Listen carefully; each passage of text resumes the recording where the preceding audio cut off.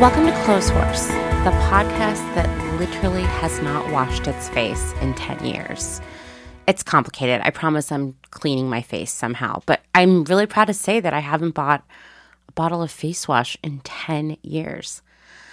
I'm your host, Amanda, and this is episode 130, part of an ongoing series about circularity, with a specific focus on circular fashion and how it relates to, slow fashion. Today's guest is sort of a 2-for-1 of information. Nicole Robertson had a career in beauty, and she's got a lot of great wisdom to share about that, before starting Swap Society in 2017. Swap Society is an online clothing swap that is really redefining how the clothing swap, usually an IRL event, can exist virtually via technology and an alt currency called Swapcoin. So you're kind of getting 2 episodes in one today. First, we'll hear about Nicole's experiences in the beauty industry, and then we'll shift into the hows and whys of Swap Society. And spoiler, Nicole will literally burst into song at one point, which, we just don't have enough of around here. I will tell you that I am prone to, on my own, burst into song at any given moment, but it's usually like really weird songs that I've made up on the fly, and mostly only Dustin gets to hear them. But, maybe someday I'll take that show on the road. July marks Clothes Horse's 2-year anniversary. I can't believe it because the time has gone so fast. I've learned so much along the way. I've met so many amazing people, and I feel like I've changed as a person, grown as a person maybe. I'm not really sure, but it's all good. On July 12th, 2020, I released the first episode of Clothes Horse with my friend Janine as our inaugural guest. I have a very special episode. Saying that phrase without irony is pretty funny. I have a very special episode planned to commemorate this incredibly auspicious occasion. I'm going to share my own path from fast fashion to Clothes Horse, my own journey, if you will. And I receive a lot of requests for telling that story, so I'm finally going to do it. And guess what? I want to hear more about your journey too. What made you start to care more about sustainability, particularly in regards to things you wear, but really just across the board? What changes were most difficult? What were the easiest?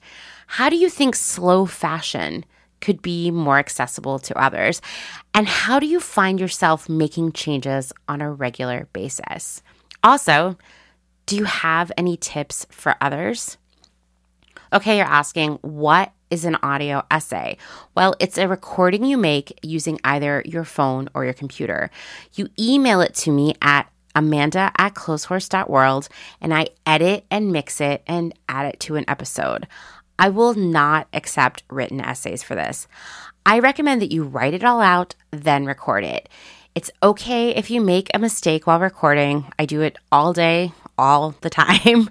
Just say that part again, like don't stop, just keep on going and don't stop talking, right? I'll edit it when I put it in the episode. That's what I do every time I record an episode of Clothes Horse. Please record in a quiet room away from fans and air conditioners. Trust me, it makes a huge difference, and it ensures that Dustin doesn't give me a hard time. You don't want Dustin to give me a hard time, right? The deadline for this project is July 1st, so you have a few weeks to get this done, but don't dilly-dally. Your recording should be anywhere from 3 minutes to 10 minutes long. Some of you have been reaching out to ask if it's okay to submit again if you've been on the show in the past, and of course it is. Clothes Horse is nothing without its community, and all of us have been building relationships with one another this whole time. I just returned from San Francisco literally a few hours ago.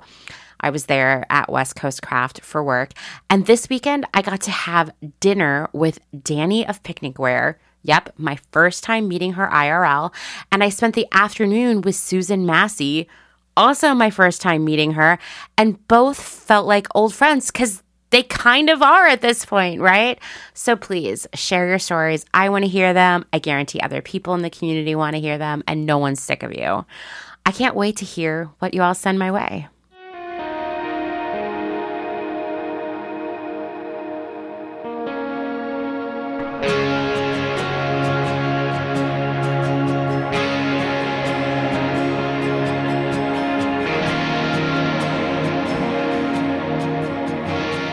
I've been hearing from a lot of you regarding last week's episode about rag houses and the ethical shortcomings of the textile recycling industry. Did you hear the air quotes there? Basically, the consensus is I can't believe, except I'm not surprised, that many of these companies are not paying good wages or providing safe workplaces. Some of you who visit these rag houses pretty regularly have agreed that yes, something always seemed a little suspicious about the work environment. And many of you have lamented that even the secondhand industry has ethical shortcomings. And it's true. You've all heard that saying, there's no ethical consumption under capitalism. The intended meaning there is that anything purchased in a capitalist system, which would be literally anything purchased, right, is inherently unethical because making that purchase indirectly supports a capitalist system that in most cases relies on exploitation. Okay, that's a lot right there, right, to say the least. So let's take a moment to think about that idea again. There's no ethical consumption under capitalism. In its purest sense, it says that anything you consume, from food to shoes to jeggings to gas, anything, indirectly and sometimes, to be honest, super directly, upholds a system that relies on exploitation, inequality, waste, and, when you get down to brass tacks, the suffering of living things. Wow. That's a lot, to say the least, right? And it's a big reality to absorb, to process, to figure out what to do next after right? People tend to have one of two reactions to this idea.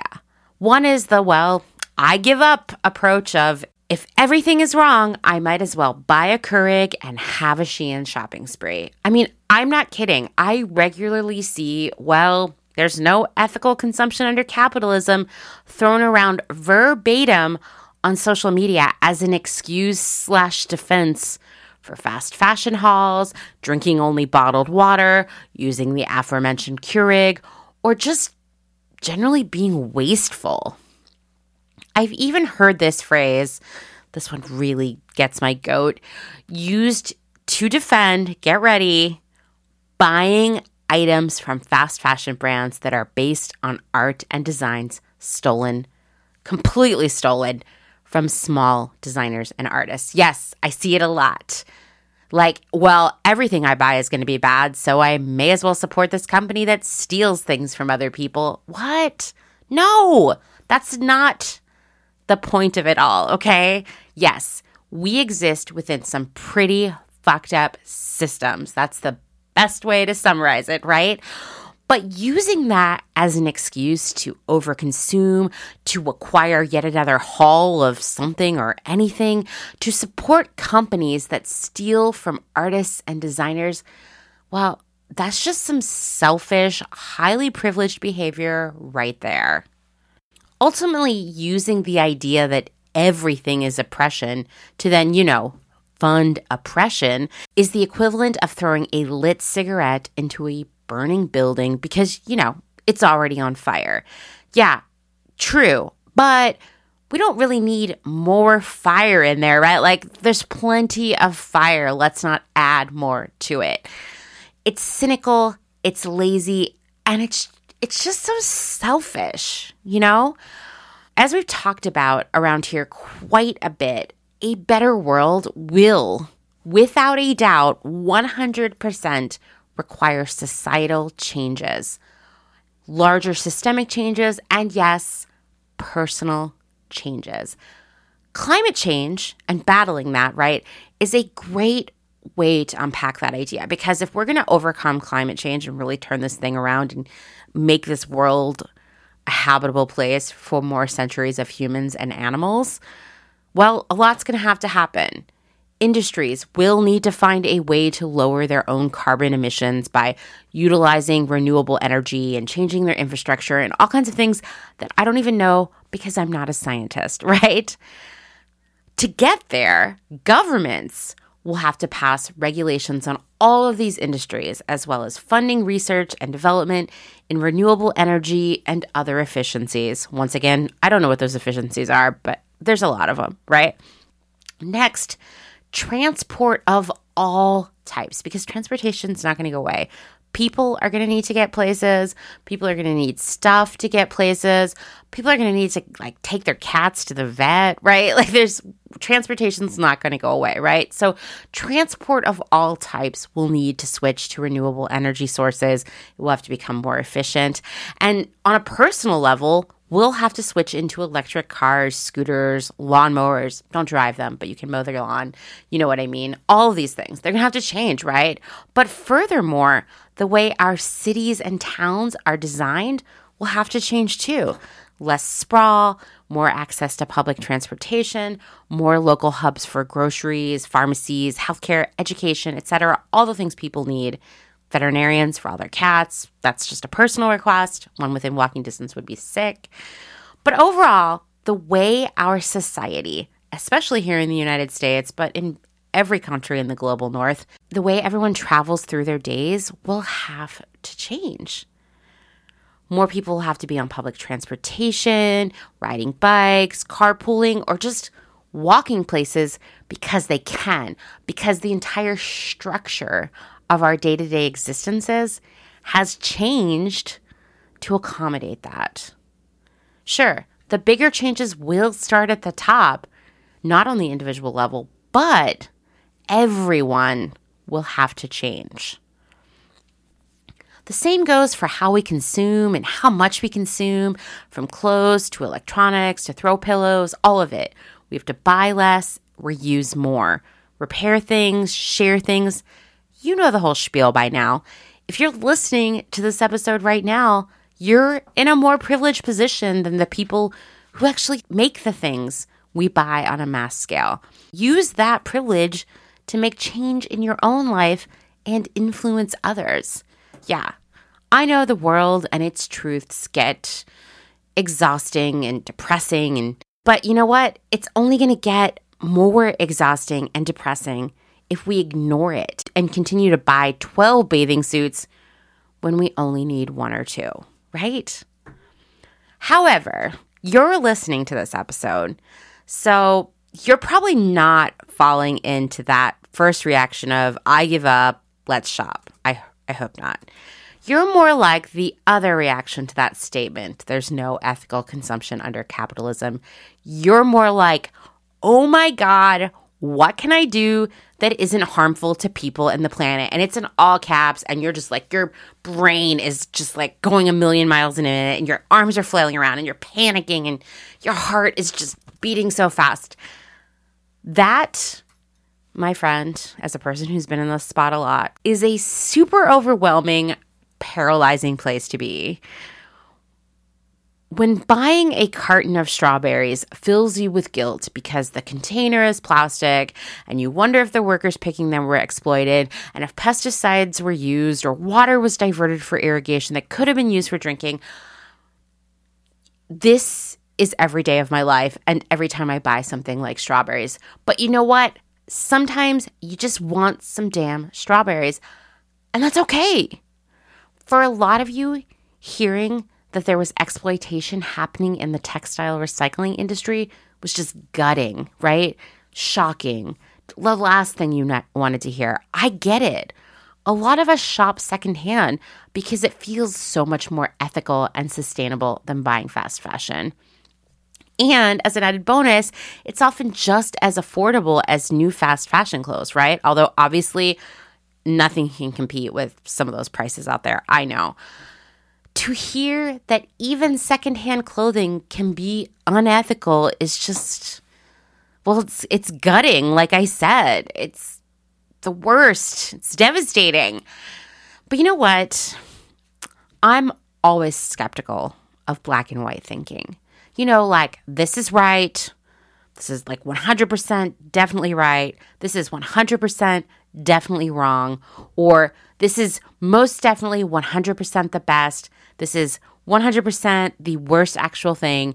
Because unfortunately, we're all living within a system where nothing is purely good.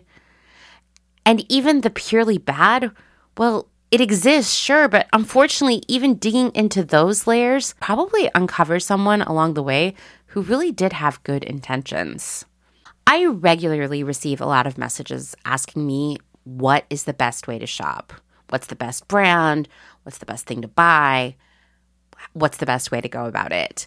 Best, best, best. Once again, that's like black and white thinking right there. And unfortunately, I live in the gray area, and that's been a hard one, right? Like, learning to live within the gray area is really, really hard, actually. And it never gets easy per se, because like, I think as humans, we just want things to be good or bad, right or wrong, best or worst. That's why like BuzzFeed and all these other websites thrive off of top 10 and bottom 10 lists, right?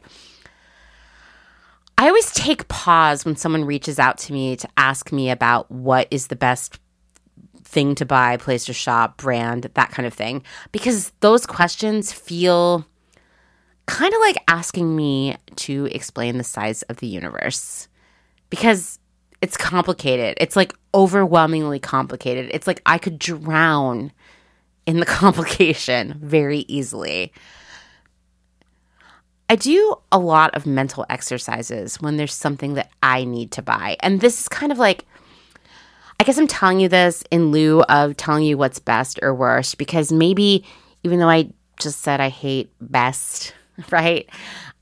I think the best thing you can do is think about things in this deeper way. Like, take that moment to think through your options without panicking, right? Without drowning in the gray area. So I always start when I need something with a secondhand first approach. Like, if I can find it secondhand, there are a few really obvious benefits there, right? No new materials are created. That item isn't ending up in a landfill instead. I'm not putting money into a billionaire's pockets. In fact, as an added bonus, I might be able to buy it from another person, keeping money within the working class, right? That's incredible. Like, okay, what a win. But as you know, we live in this gray area. I can't always find everything secondhand. These systems are not set up for success, right? A lot of stuff isn't even made well enough to make it to secondhand. We all know that. So then I have to go through the exercise of trying to find the best route forward with something new. I try to shop with a local business. I do a lot of research and consideration about what I'm trying to buy, looking for the most long-lasting and easily maintained item. I guess what I'm saying is like no impulsive purchases.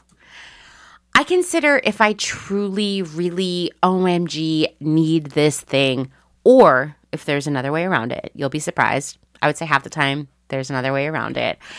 And ultimately, when I do decide, okay, I'm getting my wallet out, I'm buying the thing, I really make a commitment to it. I'm going to take care of it. I'm going to get the most use out of it. And I'm going to thoughtfully rehome it when I'm done. But once again, we live in the gray area. We sometimes feel like we're drowning in it, right? So even buying something secondhand isn't perfect, right? Even though it seems like it on the surface. Because I might buy it from a thrift store, and then therefore I might be indirectly supporting, underpaying disabled workers and paying huge bonuses to executives. I'm looking at you, Goodwill.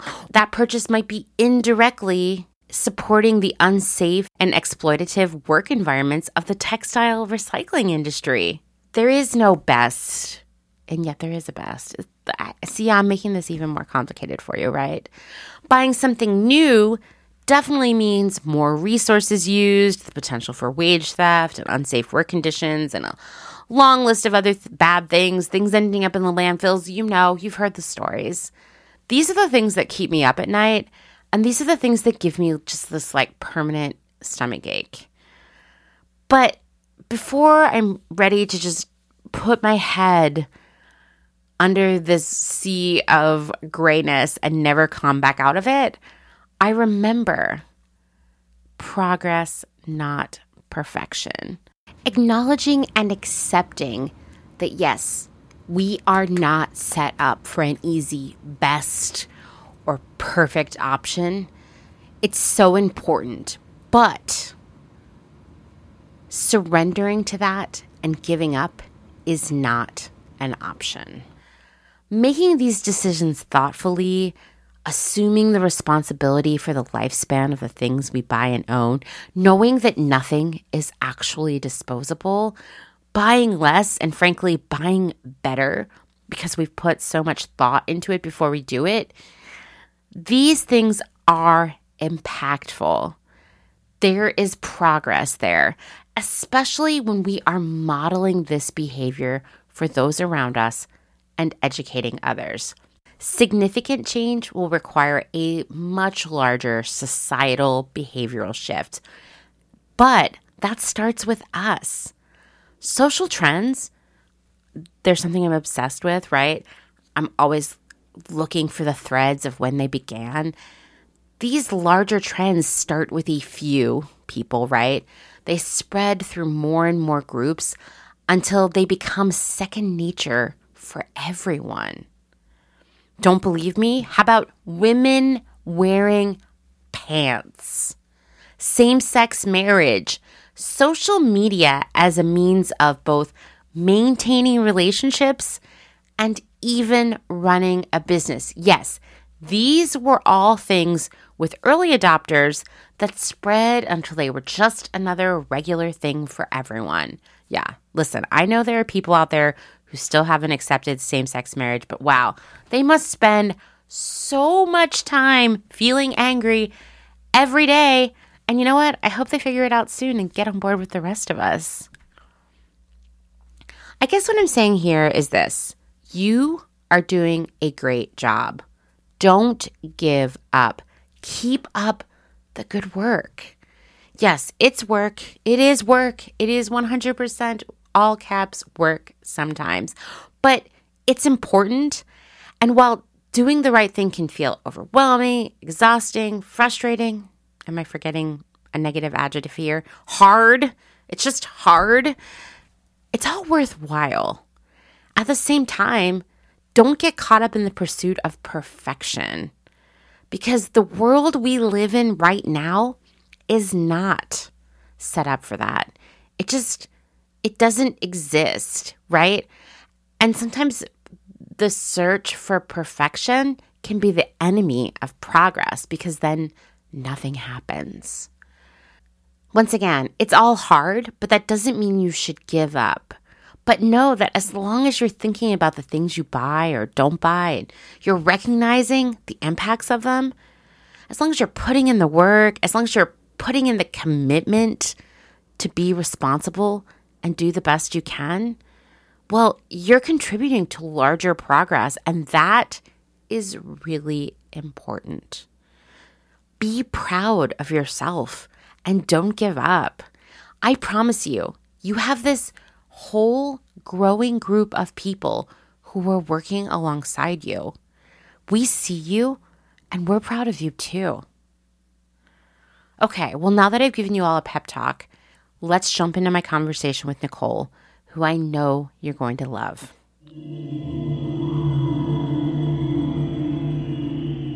All right, Nicole, why don't you introduce yourself to everybody? Hi, I'm Nicole Robertson, and I'm the founder of Swap Society, an online clothing swap for women and kids that makes it easy and affordable to mix up your wardrobe sustainably. That's a great elevator pitch. Thanks.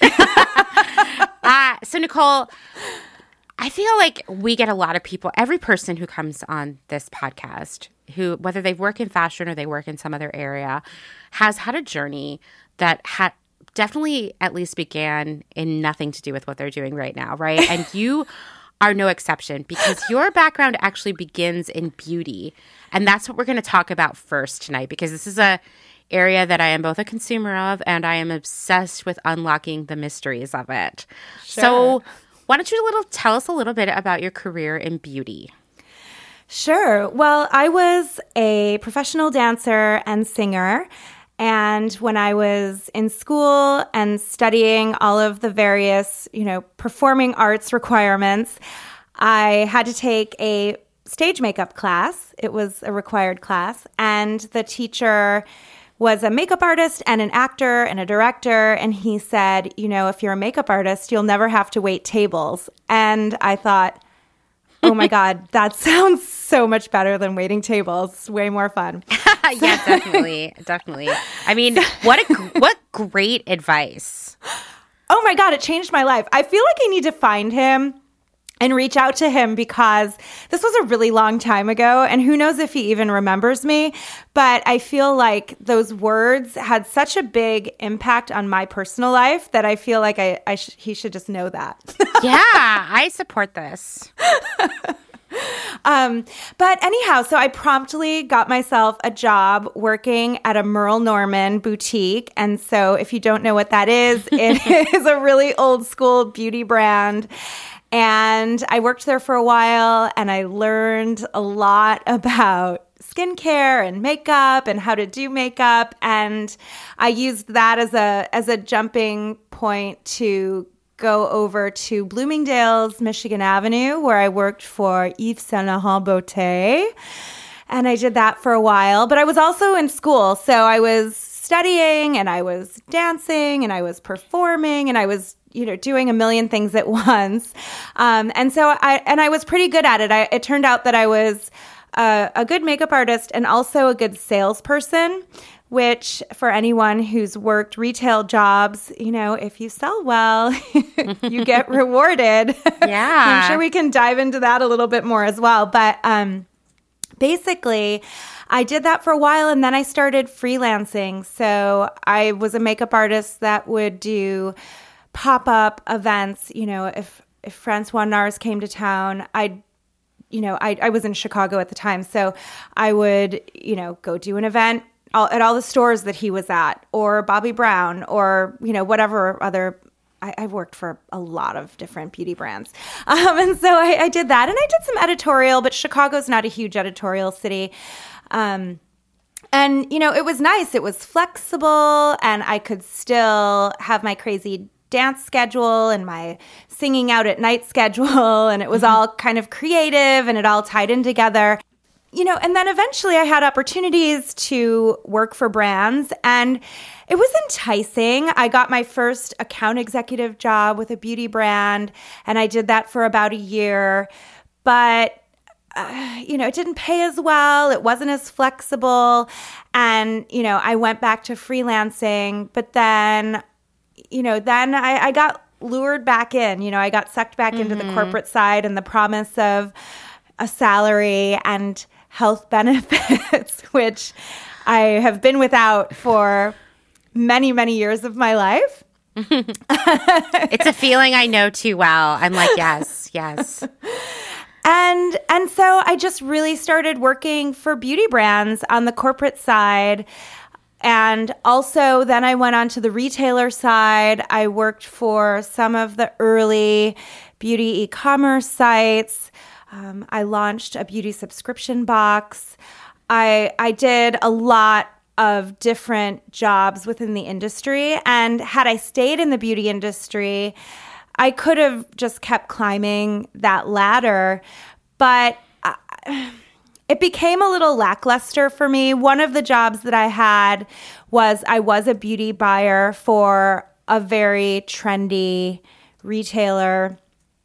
And, one of the things that I just really learned in that moment was, wow, a lot of people create beauty brands. It's insane. Yeah. Yeah. I was listening to the radio last week, and it was like, oh, like now Nicki Minaj has a skin brand or something. And I was like, what? Why does everyone have a beauty brand? well, they want to make money. They see an opportunity to make money. But at the same time, what does a singer or an actor in general, this isn't a rule, but what do any of those people know about skincare? Right. Or formulating good products or any of that, right? Mm-hmm. But it's interesting because the industry has really made it very, very easy for people to create their own brands because there are a number of labs that will fill for you and crazy amount of companies that make packaging.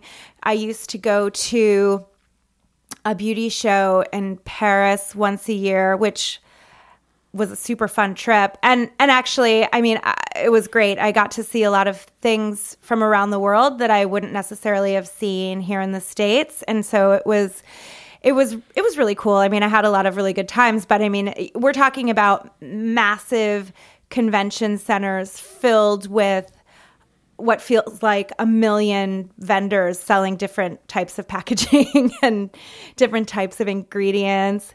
Oh my gosh, I didn't even think of that. But yeah, it would be a lot.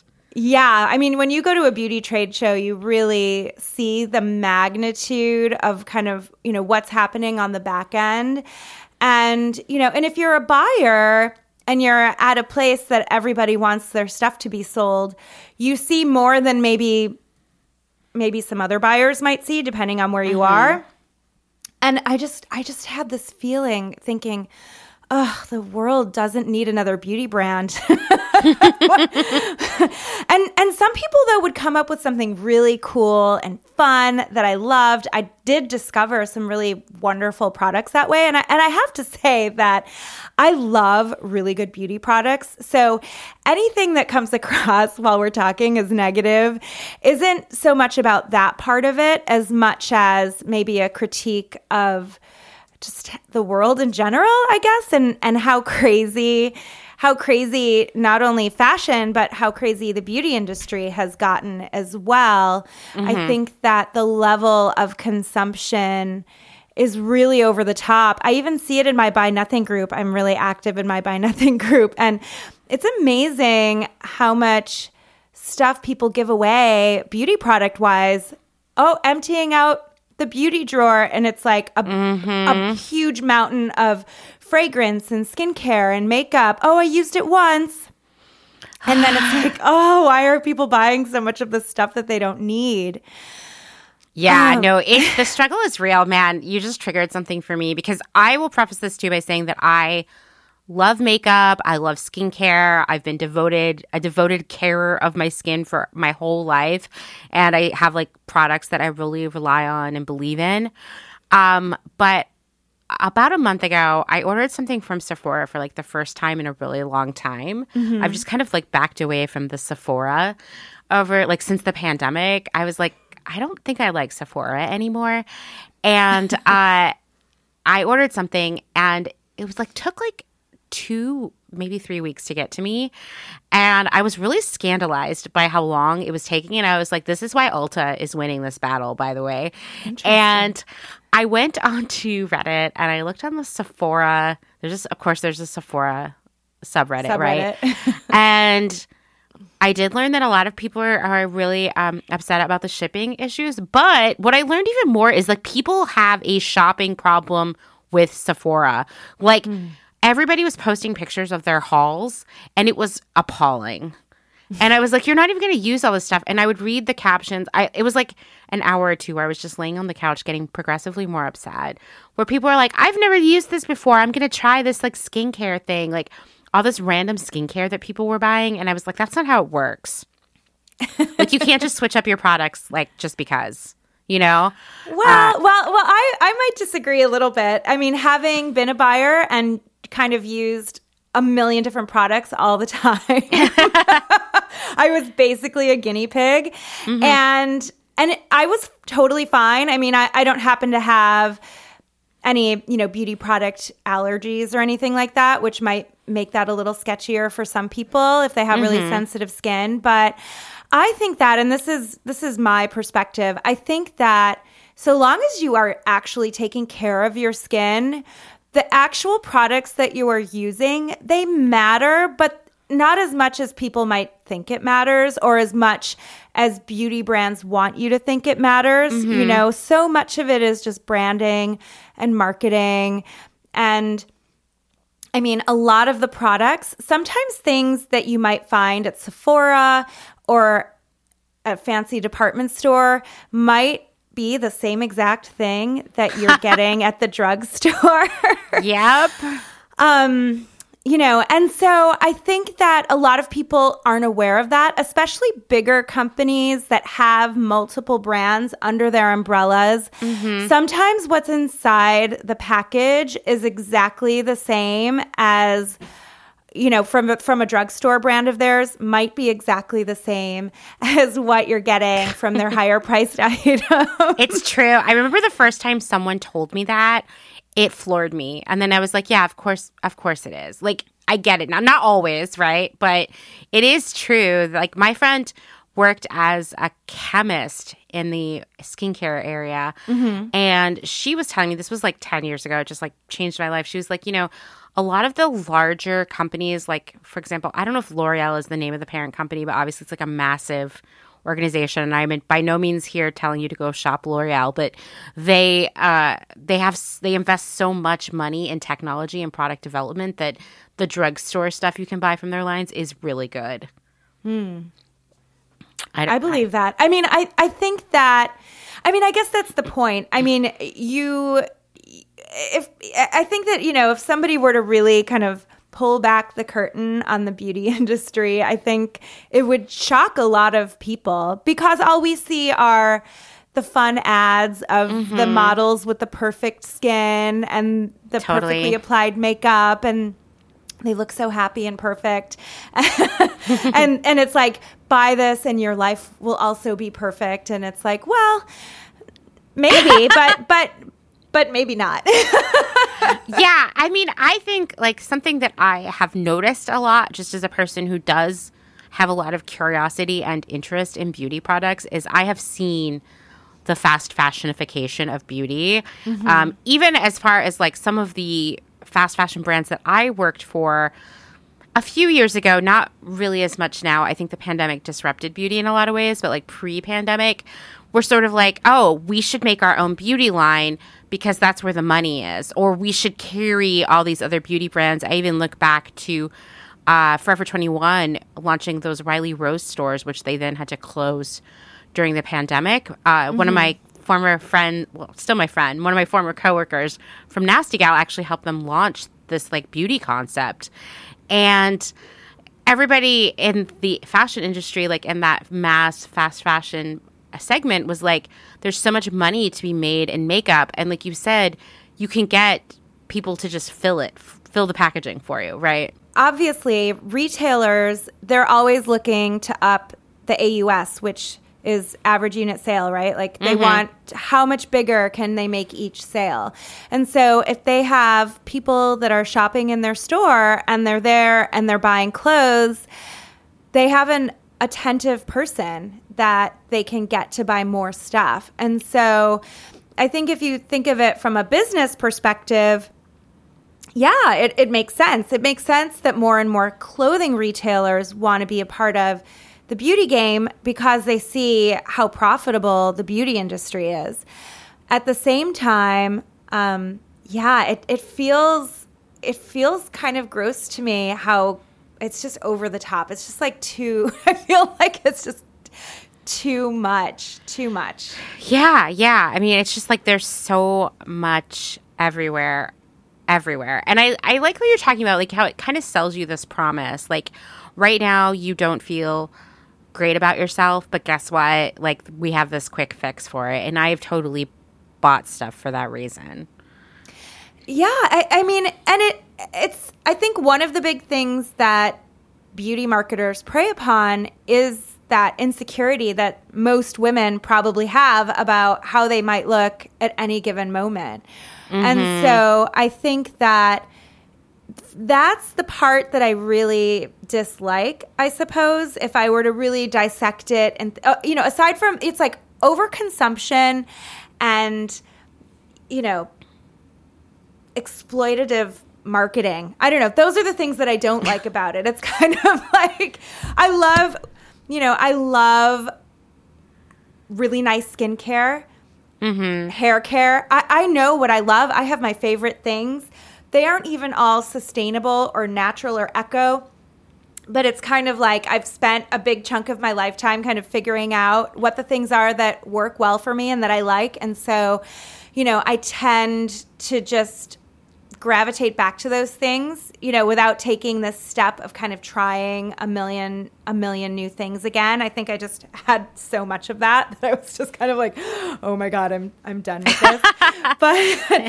but I love getting a new lipstick every once in a while. I love makeup. I think that, I love wearing makeup. I think that I prefer the way that I look with makeup, even if I'm going natural, where I might not look made up per se. I still see the value for me personally in doing that. And am I a product of that system?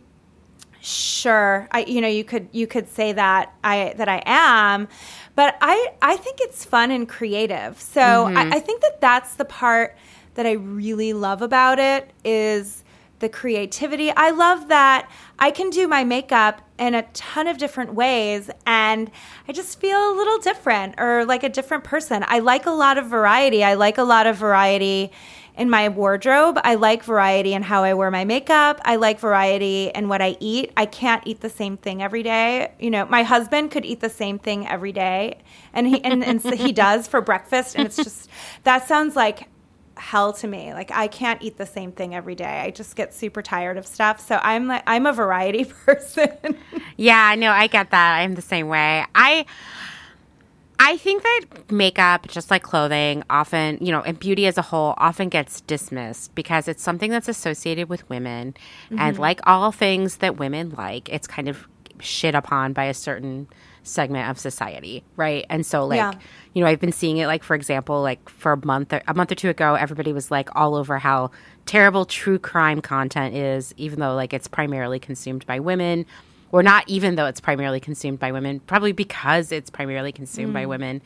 And I think that there is what people miss with the nuance when they say like, oh, makeup is stupid, it's not essential, is they miss that there's a lot of artistry involved in it, that it really can have an add to your mental health, to your perception of self, to your confidence.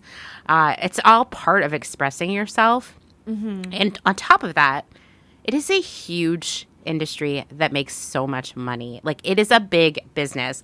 So I have some questions for you about like what it's like to work in beauty, because I've only seen it from afar. Something that I was thinking about this morning as I was hanging out laundry is how the fashion industry itself is really like the people at the top who like bring in the most profit, like bring in the money, really, the people who have the power and the money are men, right? And in most cases, they are white men. And then when you go into the offices and see who's actually doing the work, perhaps even in the factories, it's all women, right? And it's this industry that is primarily also fueled by women financially. Yet, once again, men are primarily who's benefiting from the industry, right? So in fashion, that sets women up for a very strange, often toxic work culture. I was wondering what it's like to work in beauty, and is it like that? Is it so female-powered when it comes to the actual work?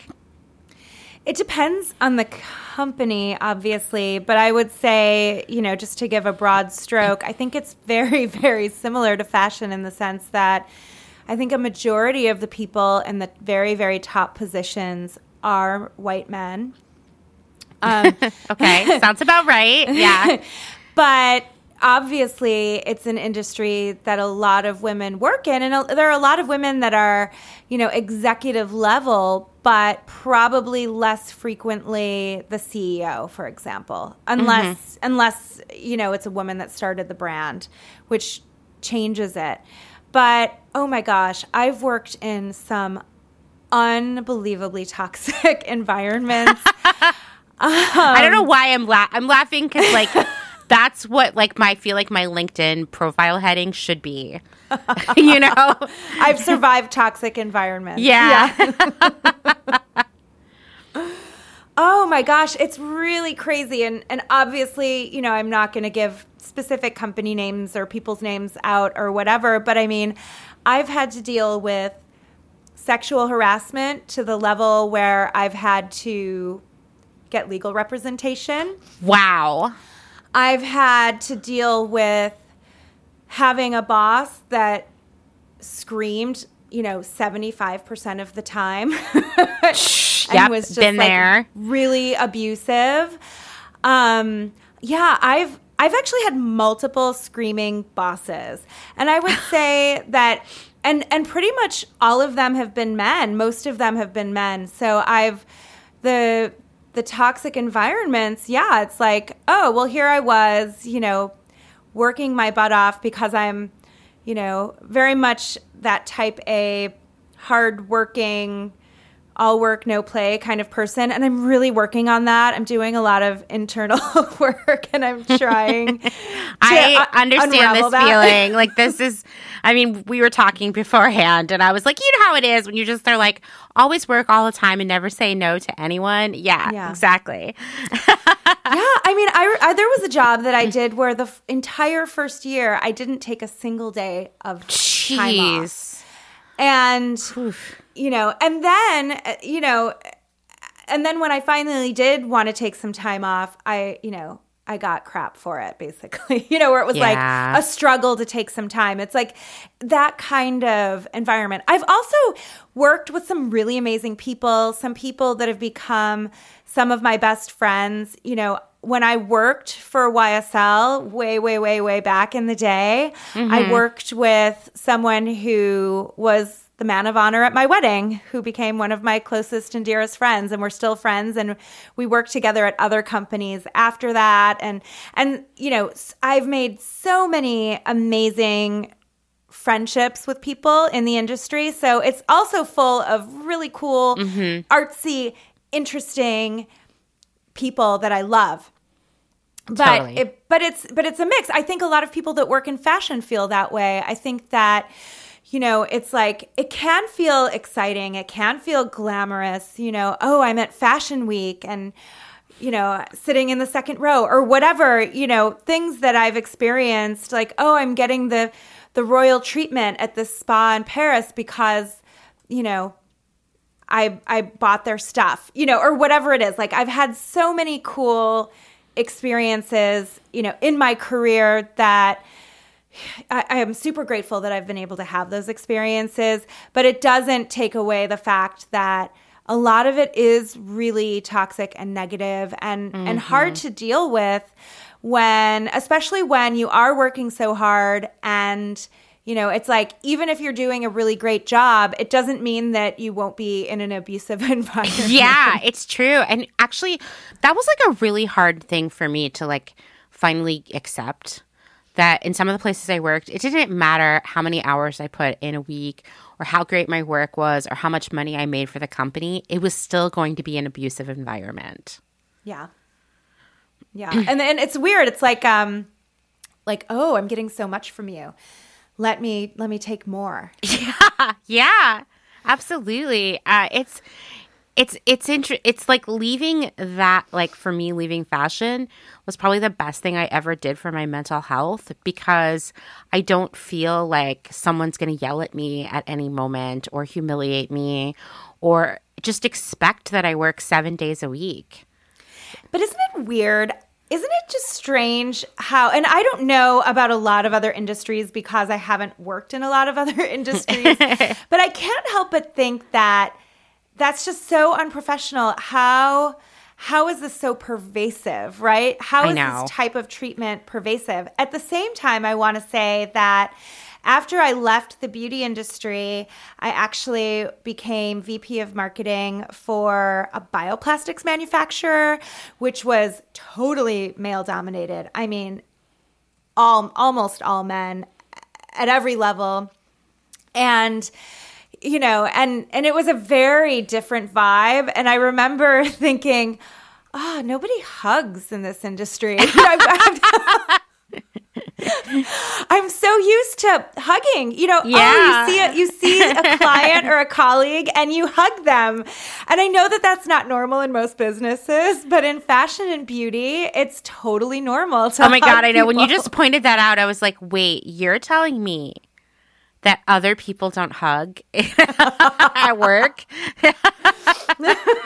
It's very true. I would hug my vendors, hug different people I worked with. Yeah. There's a lot of hugging in the fashion industry. And I think that goes back to it being and beauty being these female fueled industries.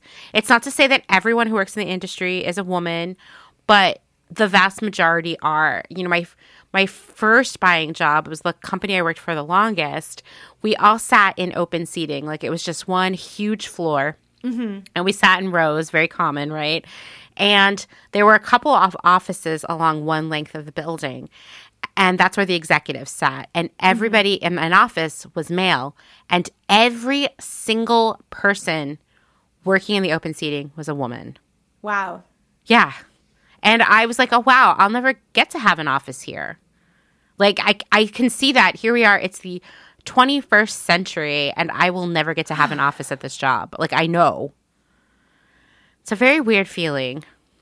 It's interesting to think about. And it is interesting. I mean, I guess, we don't have to get into politics, but it seems like, the patriarchy is really working to try to kind of, take charge again. But I think that we as women, we are doing so much of the work, and we are also the people doing the majority of the purchasing on all different levels for our households. We have more power than I think we realize, and I believe that collectively, the more we can come together, the more we can effectuate change, or meaningful change. Yeah. Yeah, I mean, I actually, after I thought about how everybody who works in the fashion industry is a woman, I started to think about how excited I am about how it seems to me that the sustainability and slow fashion movement is led by women. We're running the show, and that's incredible to me. Of course, it doesn't pay well currently, but, it's amazing, right? Maybe one of the ways we subvert the fashion industry as it exists right now is by taking back the control, I guess it's not taking it back because we never had it, taking the control. Taking the control. Yeah. Yeah, that would be cool. I mean, at least as far as, is necessary to really have meaningful change. I mean, obviously, the fashion industry is destroying the planet, which is, a really big problem. I think that there are a lot of men that are environmentalists that are working to try to make positive change as in that area, but it certainly doesn't seem like that's happening in the fashion side of it. No, it seems a lot. There's just a lot of greenwashing and fakiness and doublespeak. And there are times where I get really tinfoil hat conspiracy theory. And I think, they think that we'll fall for all this dumb greenwashing because they think we're not very smart because we're women, Oh, you can get it. You can get in there. I'm not saying that's true, everyone, but it does seem like it could. Someone thought it probably at some point,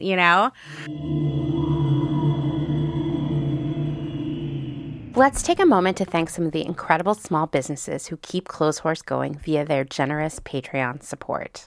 Selena Sanders, a social impact brand that specializes in upcycle clothing using only reclaimed, vintage, or thrifted materials from tea towels, linens, blankets, and quilts. Sustainably crafted in Los Angeles, each piece is designed to last in one's closet for generations to come. Maximum style, minimal carbon footprint. Shift Clothing out of beautiful Astoria, Oregon, with a focus on natural fibers, simple, hardworking designs, and putting fat people first. Discover more at shiftwheeler.com. Late to the party, creating one-of-a-kind statement clothing from vintage, salvaged, and thrifted textiles. They hope to tap into the dreamy memories we all hold. Floral curtains, a childhood dress, the wallpaper in your best friend's rec room. all while creating modern, sustainable garments that you'll love wearing and have for years to come. Late to the Party is passionate about celebrating and preserving textiles, the memories they hold, and the stories they have yet to tell. Check them out on Instagram at Late to the Party People. Vino Vintage, based just outside of LA. We love the hunt of shopping secondhand because you never know what you might find. Catch us at flea markets around Southern California by following us on Instagram at vino.vintage so you don't miss our next event. Gabriella Antonis is a visual artist and an ethical trade fashion designer. But Gabriella is also a radical feminist micro-business. She's the one-woman band trying to help you understand why slow fashion is what the earth needs. The one-woman band to help you build your own brand. She can take your fashion line from just a concept and do your sketches, pattern making, grading, sourcing, cutting, and sewing. The second option is for those who aren't trying to start a business and who just want ethical garments. Gabriella Antonis will create custom made-to-measure garments just for you. Her goal is to help one person of any size at a time, including beyond size 40. To inquire about this serendipitous intersectional offering of either concept, DM her on Instagram to book a consultation. Please follow her on Instagram and Twitter at Gabriella Antonis. And that's Gabriella with one L. Gotta get that spelling right. Dylan Page is an online clothing and lifestyle brand based out of St. Louis, Missouri. Our products are chosen with intention for the conscious community. Everything we carry is animal-friendly, ethically made, sustainably sourced, and cruelty-free. Dylan Page is for those who never stop questioning where something comes from. We know that personal experience dictates what's sustainable for you, and we are here to help guide and support you to make choices that fit your needs. Check us out at dylanpage.com and find us on Instagram at dylanpagelife&style. Salt Hats, purveyors of truly sustainable hats, hand-blocked, sewn, and embellished in Detroit, Michigan. Find us on Instagram at Salt Hats. Gentle Vibes Vintage. We are purveyors of polyester and psychedelic relics. We encourage experimentation and play not only in your wardrobe, but in your home too. We have thousands of killer vintage pieces ready for their next adventure. See them all on Instagram at Gentle Vibes Vintage. Thumbprint is Detroit's only fair trade marketplace, located in the historic Eastern Market. Our small business specializes in products handmade by empowered women in South Africa, making a living wage, creating things they love like hand-painted candles and ceramics. We also carry a curated assortment of sustainable and natural locally made goods. Thumbprint is a great gift destination for both the special people in your life and for yourself. Browse our online store at thumbprintdetroit.com and find us on Instagram at thumbprintdetroit. High Energy Vintage is a fun and funky vintage shop located in Somerville, Massachusetts, just a few minutes away from downtown Boston. They offer a highly curated selection of bright and colorful clothing and accessories from the 1940s to the 1990s for people of all genders. Husband and wife duo Wiley and Jessamy handpick each piece for quality and style, with a focus on pieces that transcend trends and will find a home in your closet for many years to come.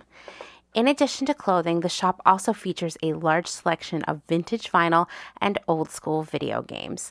Find them on Instagram at High Energy Vintage, online at highenergyvintage.com, and at markets in and around Boston.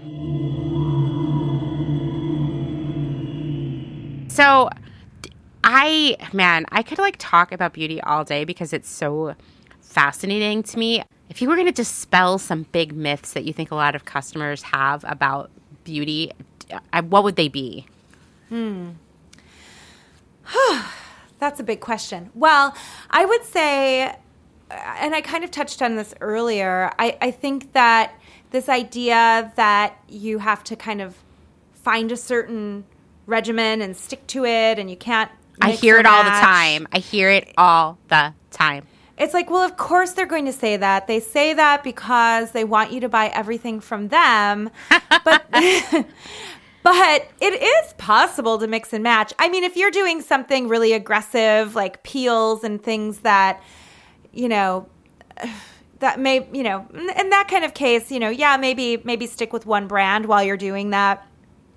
At the same time, it's something where, you know, that's not really true. I think that you need to cleanse your face every day.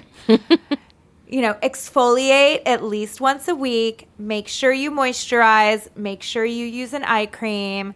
It doesn't hurt to use a serum under that moisturizer. I am a big believer because it really does kind of get a higher dose of active ingredients than you would get in a moisturizer. And so I think that, you know, it's good to take care of your skin. I think that one thing people really should pay attention to, though, as well, is what are the chemicals in your products.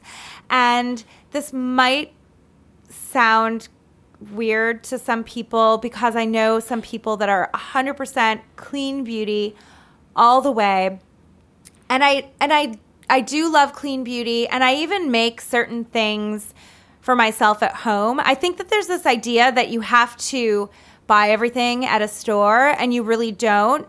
For example, you should never buy a body scrub. It's a total waste of money. Just get some sugar or salt and stir a little coconut oil into it and make a paste, and bam, you get a fresh scrub, and you're just, wow, you know, call this it is a day. A great idea. I'm not really, I mean, I definitely exfoliate my face once a week. I use a peel from The Ordinary that I swear by.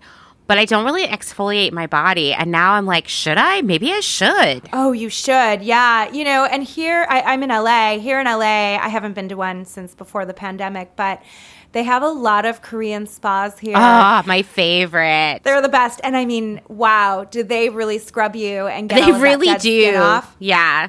And I'm really missing that. I feel like it's been so long since I've had an intense scrub like that. I did buy myself some of those little mitts that they use, but I just don't scrub myself for as long or as hard as those ladies do. It's like you have to have the pro. It's like I used to take myself to the Korean spa every year on my birthday and get the like hour-long scrub.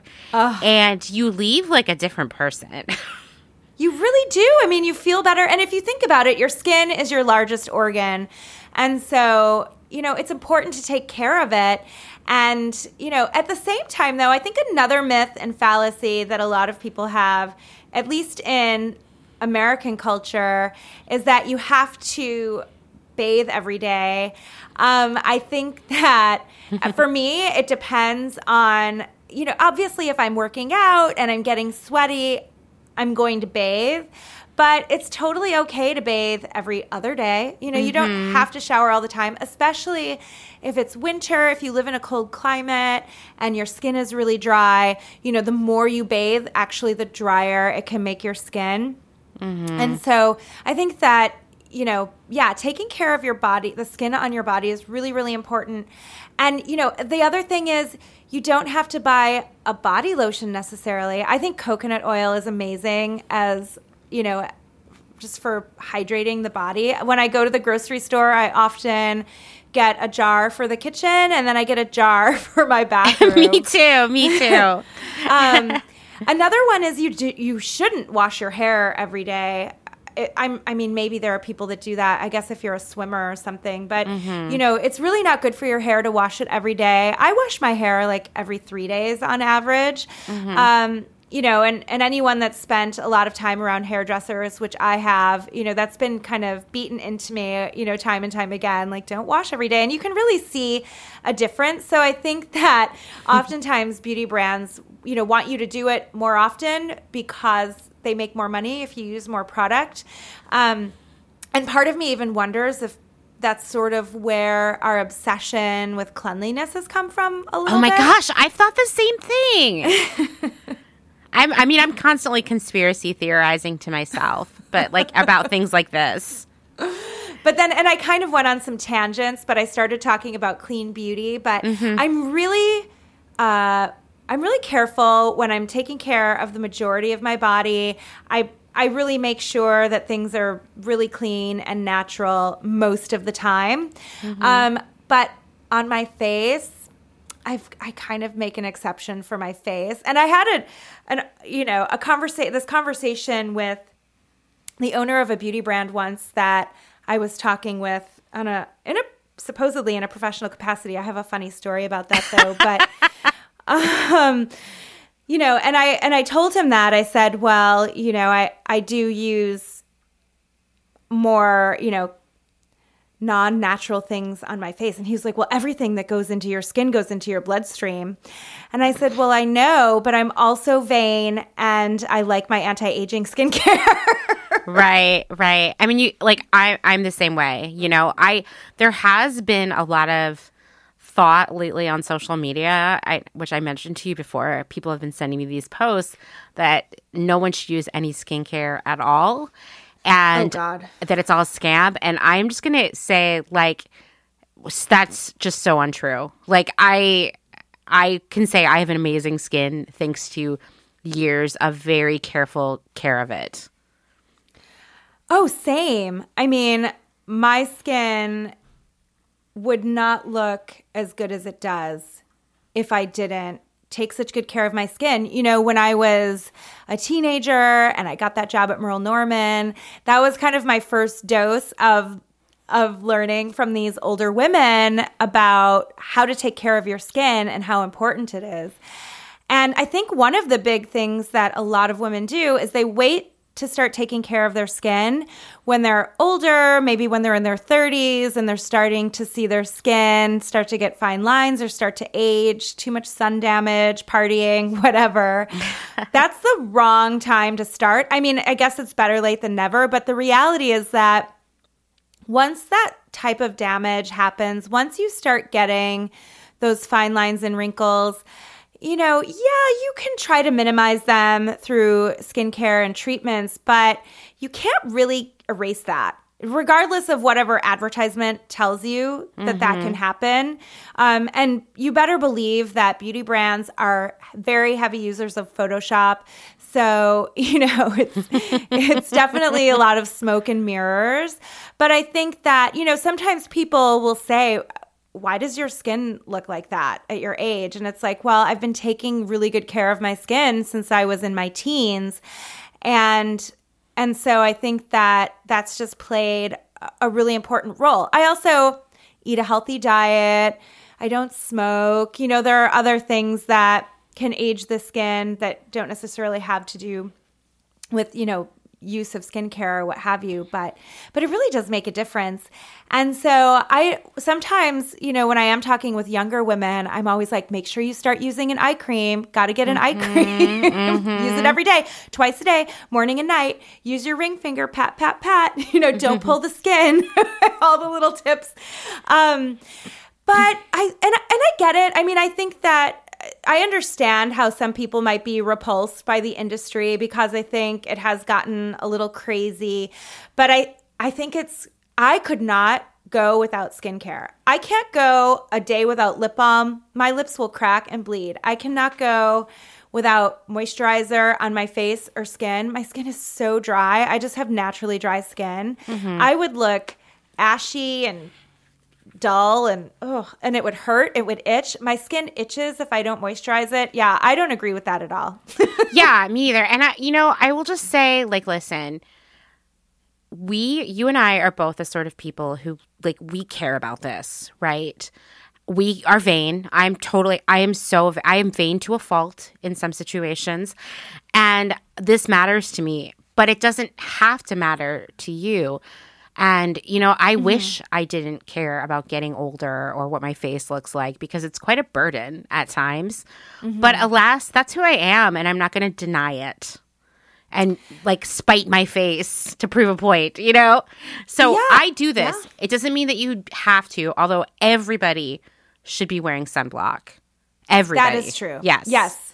Absolutely. Everybody should be wearing sunblock every day on your face. So if it helps you to remember by getting a moisturizer that has sunscreen in it, great. I favor the more natural sunscreens as opposed to the chemical ones. So, you know, the titanium and zinc oxides, for example.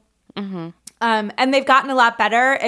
it's not like before when if you used the mineral sunscreens, you looked super white. Yeah, I remember. They've really gotten better.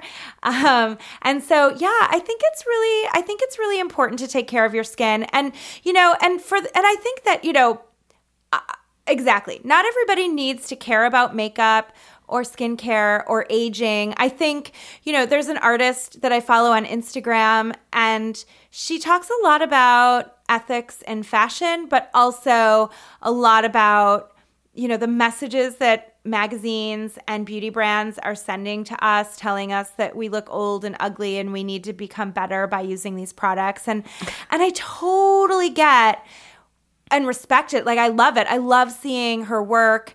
But, I know people that don't shave. I super respect that too, but I'm a shaver. I like to shave. I don't like to have body hair. Am I the product of this weird society that we live in that respect? Maybe. But I also, like we kind of talked about earlier, I don't know. I mean, how I look and how I come across in the world is a part of who I am. And so I guess I just like to have a little control over that. I don't know if that's the right word, but. No, I totally get it. I think that, once again, like a lot of the stuff tends to be dismissed as really frivolous. And, that part of that is probably a backlash about to the way it's been sold to us for so long. And a lot of the, dishonesty that is used to sell it to us. But I don't think that means there isn't value in caring for your skin or feeling your best and doing what it is that makes you feel your best. Well, and also, if you're a woman and you're out there in the public eye, or you're a professional and, probably most industries, I think that if you're a woman, for example, that doesn't groom themselves well, you're probably not going to have as many opportunities. It depends on the industry, but there are a lot of industries where what you wear and how you groom yourself is a really important part of the culture and how you're perceived. And so I guess you may as well have fun with it. I don't know. Yeah, it's true. Like, do I think it's fair? No, but it's where we are. And having worked in the fashion industry, these grooming standards are very high. Like, I saw them, like, in the beginning, it was like, oh, you better always have your nails done, right? And then it turned into, you better have lash extensions. Like, God. It got wilder as like time passed because beauty became more complicated and more service-based grooming, if you will, became the norm. I mean, like, suddenly it was like everyone was getting Botox. Like, my friend got Botox at the dentist, like things just progressed pretty fast. And I think for me during the pandemic and a lot of other people, I was like, whoa, there's like some things I just don't want to be a part of anymore that I'm not going to do. And I feel great. But there were other things I was like, I am going to get up every day and put makeup on. It makes me feel good. Am I only going to see my husband today? Sure. But I'll still feel good. It helps me feel like I'm down to do some work. I'm like my best self. It's my like normal life. It gave me like I think a sense of normalcy when everything was upside down. And so that's why like I have such a complicated relationship with the beauty industry because it is an important part of my life. But I also get frustrated about the hyper consumption that it encourages. And I think there's a lot of waste. There's so much packaging waste. I feel like the industry has not evolved on packaging at all. There was a point in time, this was a really long time ago. I was living in San Francisco, and this was before there were really clean beauty brands yet. But I just started, working in the industry. I was just so aware of the packaging waste and also the chemicals in the products. And I started experimenting with making some of my own stuff. And I was researching. I was trying to find a company that made glass packaging that was only recycled glass, which at that point didn't exist yet. Like I couldn't even find it. And I had resources for that kind of thing. And I was just not really finding what I was looking for. But ultimately, I didn't have the resources at that point to make my own brand. And I know how much it takes to do it. And I also was basically a slave for these other companies that I worked for. And so it never came to fruition. But I had so many fun ideas. But at the same time, then I was a buyer. And I thought, oh, but does the world really need another beauty brand? I know I keep saying that. But yeah, I don't know. I mean, they're like, even despite, I mean, I'm sure like the pandemic had a massive impact on the beauty industry. Like I was hearing like, oh, skincare is up, like lipstick is down, like that kind of thing. It totally makes sense to me. But I feel like there are more brands than ever right now. So here's something interesting to think about. You were talking about like certain product categories doing well.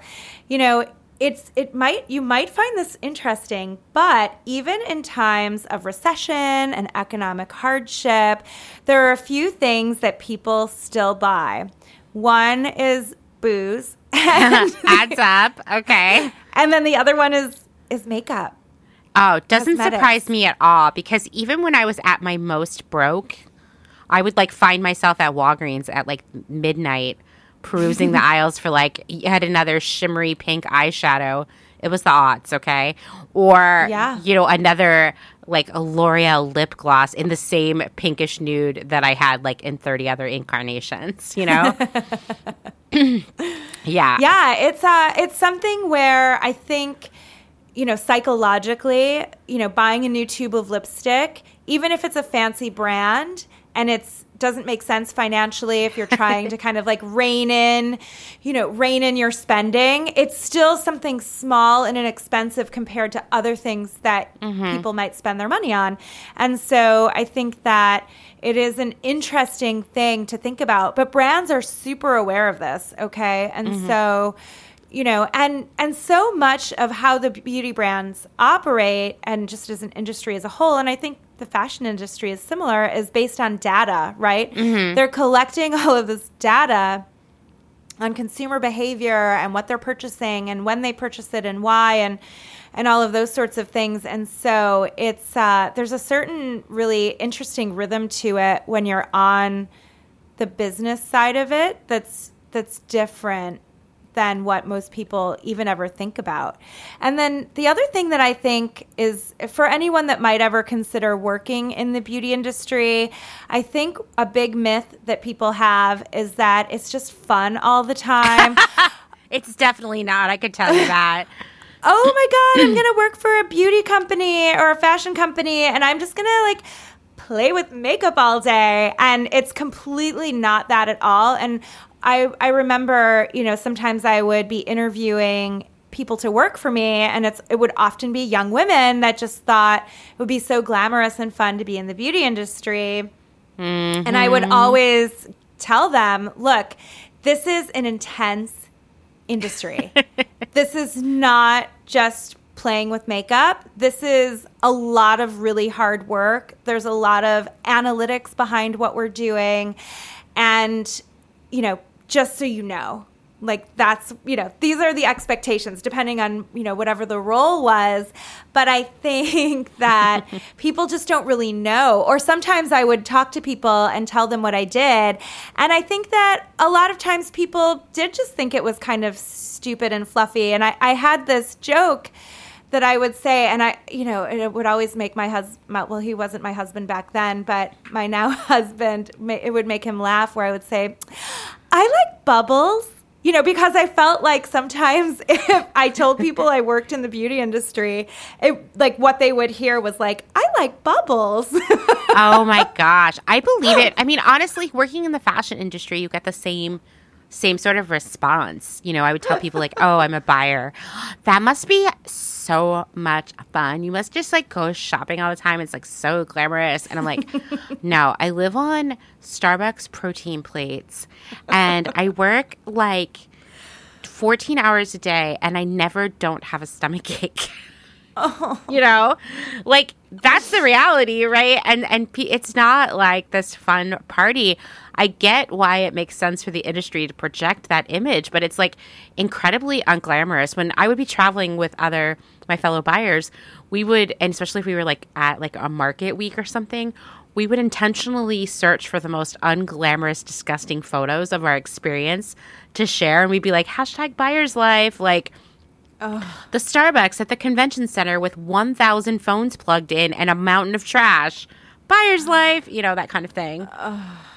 Yeah. I remember one time I did a photo shoot for one of the brands I was working for where it was to kind of like show me at work. And so we piled a ton of beauty products on this desk, and it wasn't even my office. It wasn't even my desk. It was like somebody else's office. It was of course it was. It's all setting it up like, oh, what's going to look like the best thing? And we spread out all of these samples, and and they took pictures of me sniffing things and looking at things and touching things, and it's so out of touch from reality and what really happens. It's all facade. It's all a facade. It's like not. Well, now that we've ever depressed everybody. Sorry, everyone. I know. I mean, I think that people need to hear this. Like, sometimes Clotheshorse turns into group therapy for people who have survived these industries. So you obviously don't work in beauty anymore. How did you transition out of it? Because I'll tell you, I do get a lot of messages from people who are still in it, like not the beauty industry per se, but in fashion, and they feel so hopeless that they could ever go do something meaningful after this. Sure. Well, I had a really random opportunity to go and work for this bioplastics company. Which is random. It's random, let's face it. But I was intrigued because I was like, ooh, an alternative to, petroleum-based plastics, something that, I know a lot about bioplastics now. And I will say just briefly, they're not a panacea, but there are a lot of great uses for them, but they do complicate recycling. It's very complicated. It's very complicated. I was sad to learn that, but that is in fact a great way to describe it. But I will say that part of what there were a couple of things that interested me in the opportunity. One was, oh, this is so cool and different, and it sounds more eco-friendly, and I was interested in that. But also, I thought, can I take my skill set that I've been cultivating all of these years and apply it to a completely different industry? And so I think for me, it was a bit of a way to challenge myself. Also, I felt like,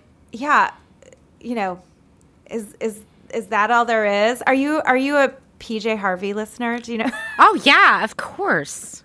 That like, is that all there is? Is that all there is? Like in my mind, like, is this it? Is this it? I'm going to do these jobs forever. And so that was our first musical performance, by the way. It was lovely. Oh, sorry. I just, cool. We needed it. We needed it. Sorry. I'm glad to hear it. Yeah. I just break out into song often. But I think, that was kind of like playing in my head a little bit where it's like, is this it? I mean, I could go a little bit higher or change companies or maybe do my own thing. But is this it? Like, what is this really what I want to do forever? Right. And so I took the leap. I took the jump. It was a company that was excited about my kind of consumer-focused experience, and I got to do some really cool initiatives, and I took the jump. But I remember when I announced that I was leaving the beauty industry, a friend of mine who worked for WWD at the time, who was a beauty editor, took me to lunch, and it was it felt kind of like a mental health check. Like, like, are you okay? What are you doing? Why are you doing this? What's going on? But I don't know. I just felt like I wanted to just see if I could do something else. And then after I started having kids, I did do some more beauty industry work, but more on the nonprofit side. And, so it's not like I never went back or did anything, beauty affiliated again. Mm-hmm. But once I started having children, I worked.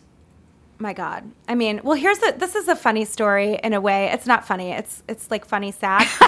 My favorite. I was working for this beauty nonprofit, and the person that I was working for was actually an old colleague and friend of mine who we used to work together. And she needed some part-time help, and she knew that I was consulting because I was just working for a variety of different companies while I was home with a baby. But I mean, I always worked. I never did maternity leave because I was always consulting. And so, you know, I can't tell you, even before this other beauty industry story, like I've been in meetings with the phone on mute and my baby in like a rocking car seat thing that I'm moving with my foot. I've also breastfed during meetings with the baby below the camera. Oh my gosh. I mean, I've done all of this crazy stuff. That's some serious positioning.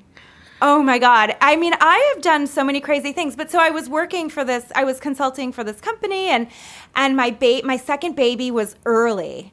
And I had a deadline that was really important to them that they wanted to meet. And because my baby came early, I didn't finish it in time.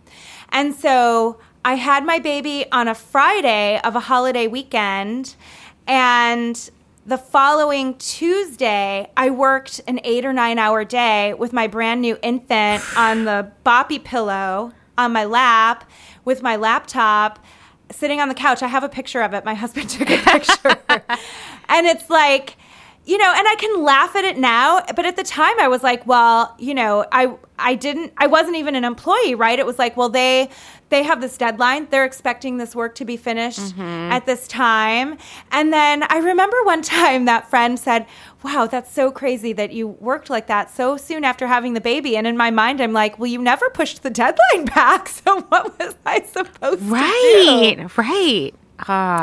And I don't necessarily blame her per se, because I just think that it's our culture in general doesn't support mothers. No. Doesn't support people that have just had babies, and their world keeps spinning and their bottom line keeps spinning, and all of the work is still expected to be done. And so it's one of those things where, you know, I got it done. Yeah. And I think that for me, I'm grateful that I was able to work from home. A lot of people don't have that benefit. I mean, it's devastating to me to hear how some mothers, you know, have their baby and 2 weeks later they're back at work. I mean, or even 3 or 4 weeks. I mean, you know, you can't even take a kitten away from its cat mom for 8 weeks. So it's we're not even giving humans the same it's ridiculous amount of time as a cat. It's really appalling, and it's true. Like, I had to go back to work like a week and a half after my daughter was born, and I think about that now, and I'm like, how did I even do that? Like, I was still bleeding, you know? Oh God, it's the worst. Yeah, really. I mean, that we just don't support mothers at all. I could go off on that for like 6 hours, but this country is very cruel about that kind of stuff. It really is. I mean, it could be better it could be so much better. Could be. Yeah. Okay, so you worked for the bioplastics company, which is quite a right turn. A left turn? I don't know. Maybe it's a left turn. In a weird way, It makes sense to me, though. So what happened next? So then I started having kids. I started consulting, and I was just kind of working from home, and I wasn't really sure what I was going to do. I wasn't really thinking yet about, it was kind of like consulting was just working with my schedule, having so I had my first son, and then 2 years 9 months later I had my second son. Okay. And I was consulting. And I was consulting up until I had actually 3 clients up until the moment I gave birth. And so, but I had told 2 of the 3 clients that as soon as my second son was born, that I wasn't going to be able to continue on with the work after that point, because I just knew, having done it once, how intense it was going to be, except now I was going to have 2. And so I decided, I picked the one that made the most sense for me, and I was like, okay, I'm going to do this one of these 3 companies and cut back my hours while I have an infant. And so I did that for quite a while.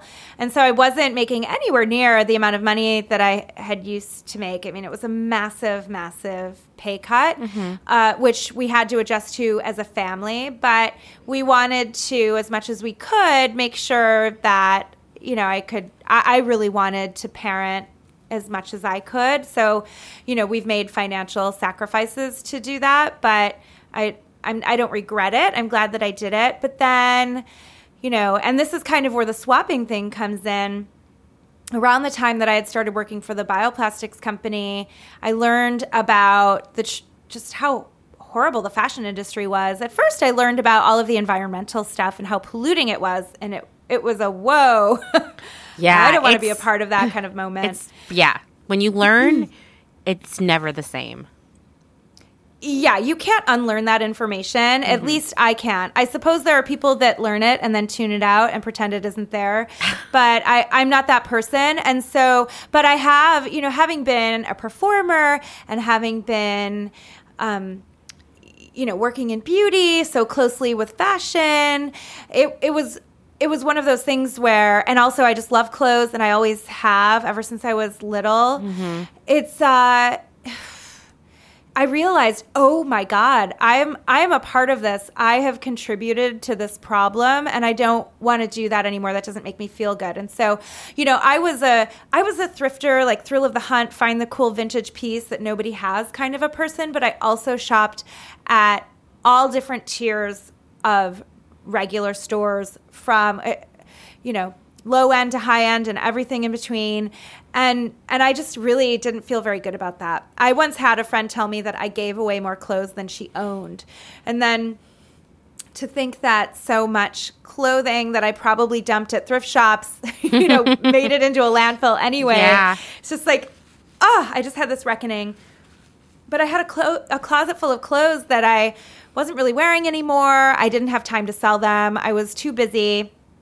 And I never liked those places where you go and they give you hardly any money for your stuff. Yeah. And if you're lucky, they take 2 things out of a giant bag and you feel like a total styleless, you know, loser. Like, oh, my clothes, they think my clothes are gross and ugly or whatever. It's just like demoralizing, that whole experience. Yeah. And so, and it just didn't seem worth it. And so I thought, I wonder if I could just swap my clothes.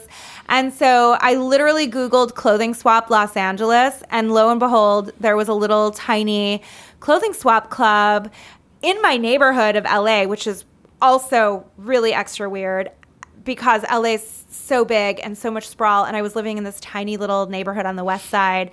But it really changed my life in terms of how I mixed up my wardrobe, and I loved it. And so I started doing that.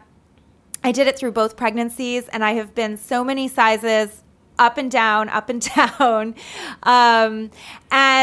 I didn't have to buy a whole new wardrobe every time I was in different size. And I loved that. And I loved that it was better for the environment. And I loved that I wasn't, you know, enslaving people through my purchases, you know, and all of these things that I now really think about. And so I didn't say to myself at that moment, oh, I'm going on a shopping ban. But it's essentially what happened was I basically just stopped buying brand new clothes. And that was in 2010. So I did that for a number of years. And then when my second son was 3 months old and my other son was 3, the person that was running the little clothing swap club decided she didn't want to do it anymore and she was closing it down. And I was devastated. I was like, wait, what? I don't want that to go away. I love swapping. It's so much better than trying to sell your clothes. And I didn't want to have to buy new stuff. And I liked how it wasn't just a way to get things secondhand, but it was also a way for me to responsibly pass on the clothes that I didn't want anymore, whether I was bored of it or it didn't fit anymore or some combination thereof. And so then I just started, the ideas just started percolating, you know, well, what if I started a clothing swap? What if it was online and it could reach people over a wider area and not just my little community, et cetera, et cetera. And so that's when I started building out the MVP. So that means minimum viable product That's like the term in the tech world, you know, when you have an idea for something. And so we did that. So, and then my husband works in tech. And so he was essential to this whole thing. I mean, he wrote the algorithm we have this alternative currency that we created to make swapping really fair. We call it SwapCoin, but he wrote the algorithm for that. I mean, we worked on it together so that he knew kind of what was important to me and what I thought were the certain factors in a garment's value and, you know, what levers I thought should go up or down based on certain things like condition or season and that sort of thing. And then, and so we launched the MVP and we just tried it out and people liked it. So that's when we kind of took the next step and invested more in like really properly building out the technology so that it wasn't kind of just like a thing that worked but not great, right, you know, and we made it better. And so that's kind of how it happened, but it's also insane. I mean, it's crazy that I started this with a toddler and an infant, and that infant that was 3 months old when all of this craziness started is turning 6 soon. Wow. So, yeah, it's a lot to think about. And I have all the mom guilt of, because I work on this a lot, you know, oh my goodness, should I be working so much? You know, my kids often comment about how I work all the time. Oh, I know. And it's like a little stab in the heart a little bit. At the same time, I do make a point of spending a lot of quality time with them.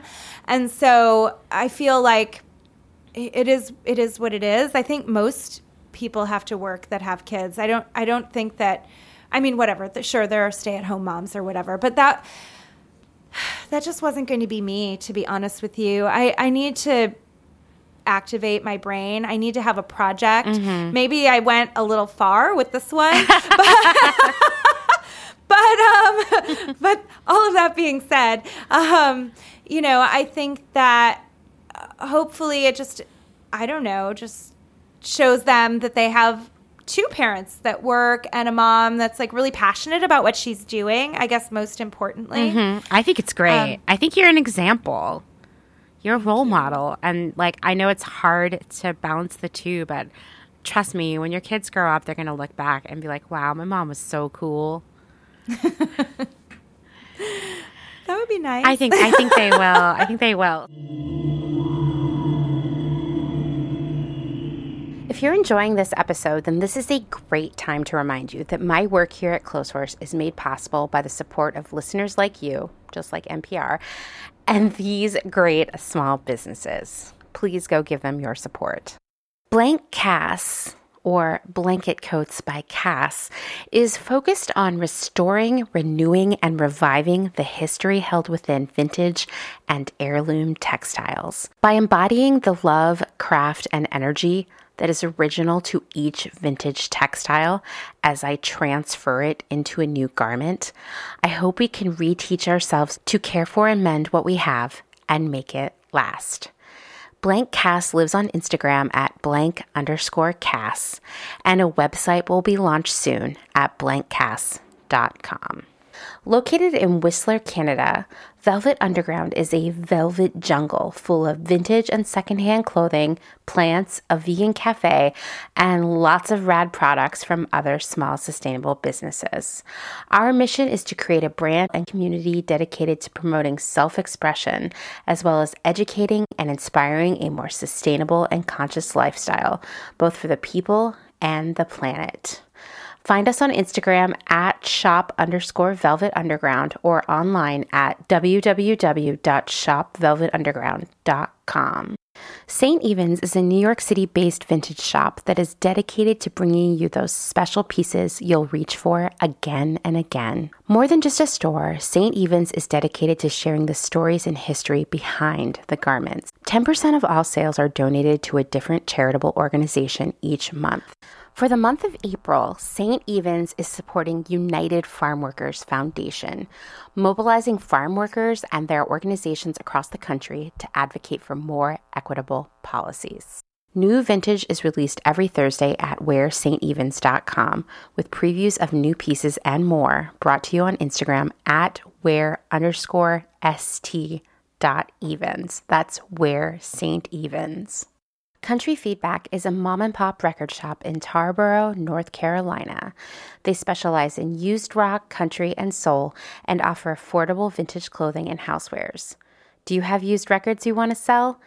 Country Feedback wants to buy them. Find us on Instagram at Country Feedback Vintage and Vinyl, or head down east and visit our brick and mortar.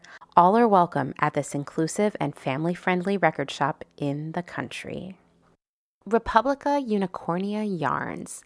Handmade yarn and notions for the color obsessed. Made with love and some swearing in fabulous Atlanta, Georgia by head yarn wench Kathleen. Get ready for rainbows with a side of giving a damn. Republica Unicornia is all about making your own magic using small batch, responsibly sourced, hand-dyed yarns and thoughtfully made notions. Slow fashion all the way down and discover the joy of creating your very own beautiful hand-knit, crocheted, or woven pieces. Find us on Instagram at Republica_Unicornia_yarns and at www.republicaunicornia.com. Picnic Wear, a slow fashion brand ethically made by hand from vintage and dead stock materials, most notably vintage towels. Founder Danny has worked in the industry as a fashion designer for over 10 years, but started Picnic Wear in response to her dissatisfaction with the industry's shortcomings. Picnic Wear recently moved to rural North Carolina, where all their sewing and accessories are now designed and cut, but the majority of their sewing is done by skilled garment workers in New York City. Their customers take comfort in knowing that all their sewists are paid well above New York City minimum wage. Picnic Wear offers minimal waste and maximum authenticity. Future vintage over future garbage. Cute Little Ruin is an online shop dedicated to providing quality vintage and secondhand clothing, vinyl, and home items in a wide range of styles and price points. If it's ethical and legal, we try to find a home for it.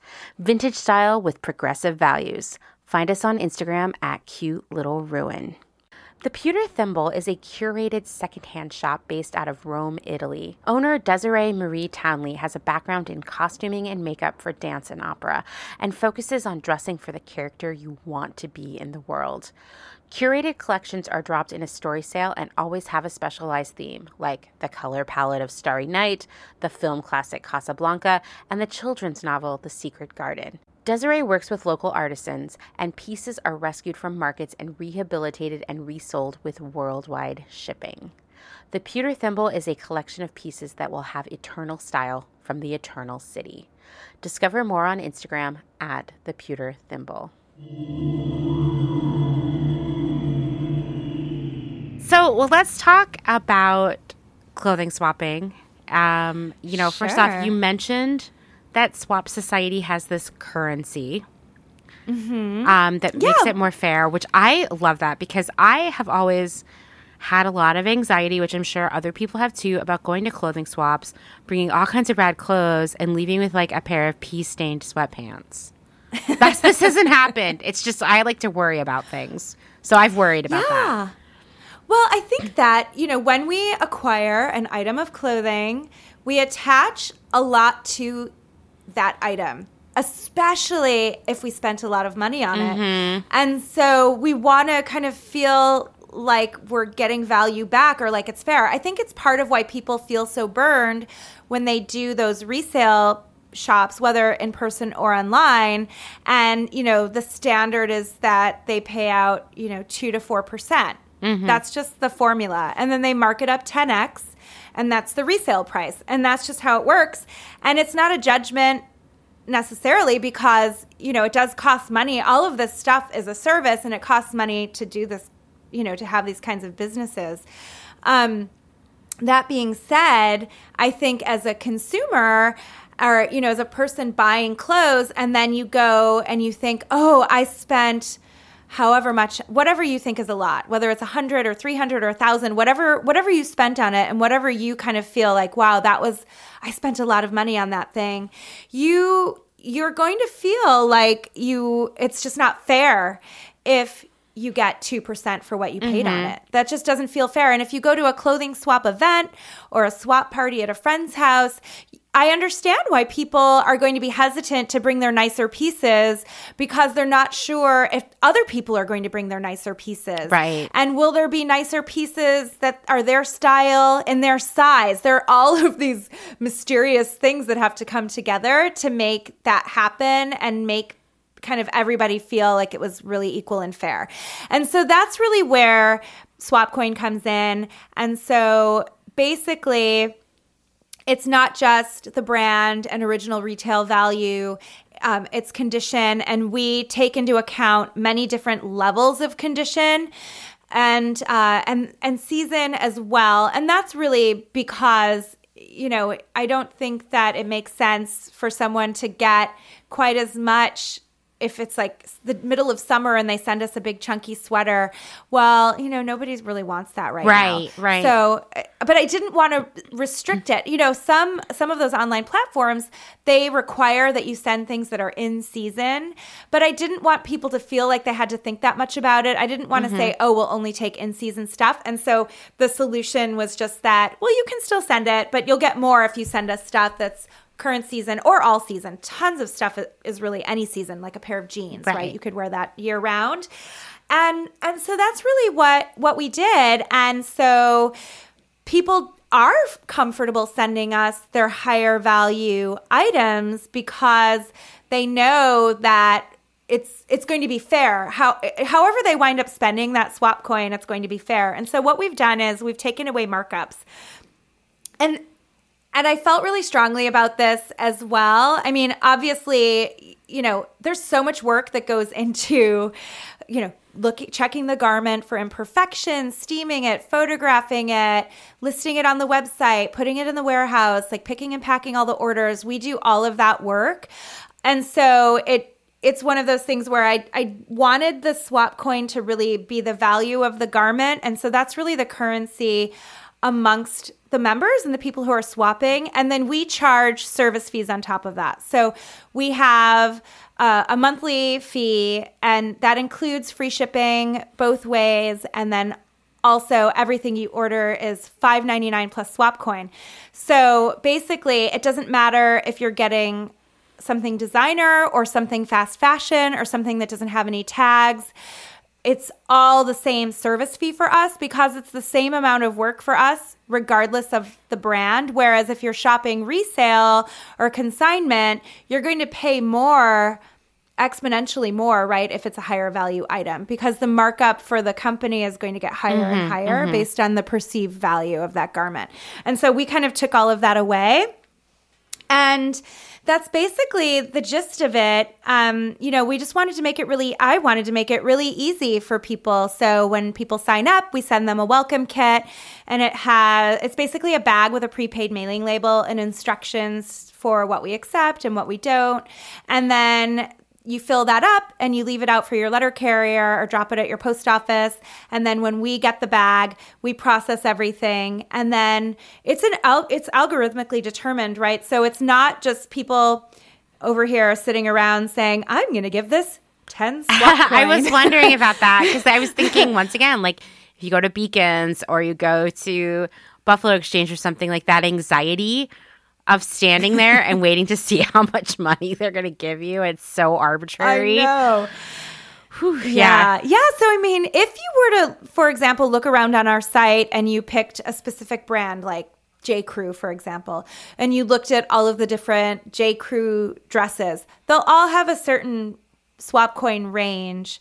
I mean, obviously, there are all these different variables, so they won't all be the same exact one, but it's very consistent. It is. So basically, we built this really cool, easy to use backend system. So the people who work for us just have to check off a bunch of boxes for the most part.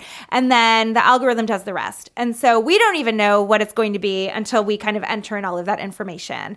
And, and this algorithm tells us. And so it's super, super fair. And people take it really seriously, which I think is really fun and cool. But people really care about their balance and did they get the right amount. And so sometimes when people are new and they're first doing it, they'll ask a lot of questions about it. But then once people get in the groove, they just implicitly trust it because it's very consistent.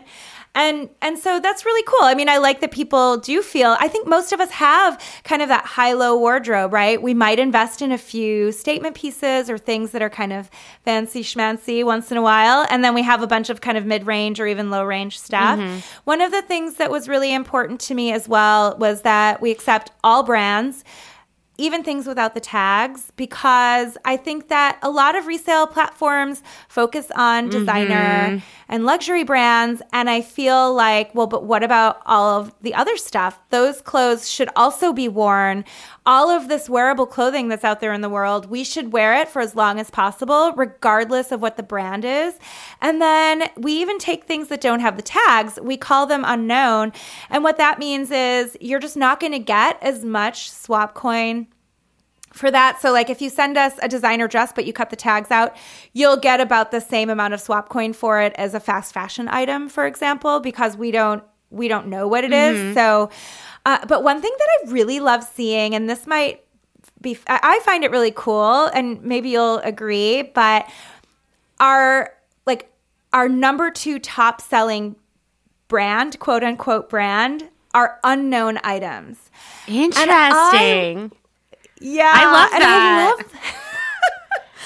I love it because I feel like, great, people don't care about the label. They don't care who made it because it's secondhand, and they just like the style and what it looks like. And it doesn't matter that it doesn't have a label in it.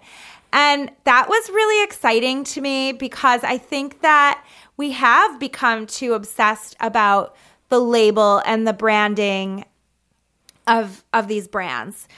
And so I just love to see that. I think it's really cool. We also accept all sizes, and we haven't quite grown our larger sizes as much as I would like. It just hasn't happened organically. And so I don't know. I've tried some ideas to kind of make it happen that haven't really taken off. But if somebody's listening and you're plus sized, we definitely accept it, but we just don't have a ton. We don't have as much yet. But then it's like this chicken and the egg. I hate if people were to come on the site and say, oh, they don't have a lot of plus size, I'm not going to do it. And then I think it might be this kind of self-perpetuating cycle. Totally. But we accept everything. And kids. We do kids, babies, and kids clothing as well. Awesome. I mean, this is amazing. I'm so excited that this exists in the world, you know? And I'm glad that you include the fast fashion and the things without labels, because it is true. I mean, I guess ThredUp accepts a lot of that stuff for resale, but I read recently that 40% of what they receive just gets like shredded or trashed or shipped overseas. So I know. It's not as great of a story as it seems like on the surface. So I'm excited to see people swapping this stuff. Yeah, but I will say, I mean, there are things that we get sent that we cannot accept. And I think that in general, sometimes people aren't great about checking the condition of their clothes before they send it, either for resale or swapping or even to the thrift shop. I think that it's kind of there's this mentality in the culture of, I'm just going to dump it on them. Yes, totally. I mean, like when we talk about someone like ThredUp, I think selling your clothes on ThredUp is less about recouping any of the expenses of owning those clothes, and rather they're doing a service where you can literally dump all this stuff in the box and they're going to deal with it for you, which is not, to me, I'm not saying that's okay, you know, but unfortunately I do think that's how a lot of people treat that service. Yeah. So I guess what I'm saying is probably a big part of that is just the condition of what they're getting on average. And they're at this massive scale. We're nowhere near the size of a ThredUp. I'll just put that out there that we're a much, much smaller scale. But even at our scale, we don't accept a lot of things. And it kind of hurts.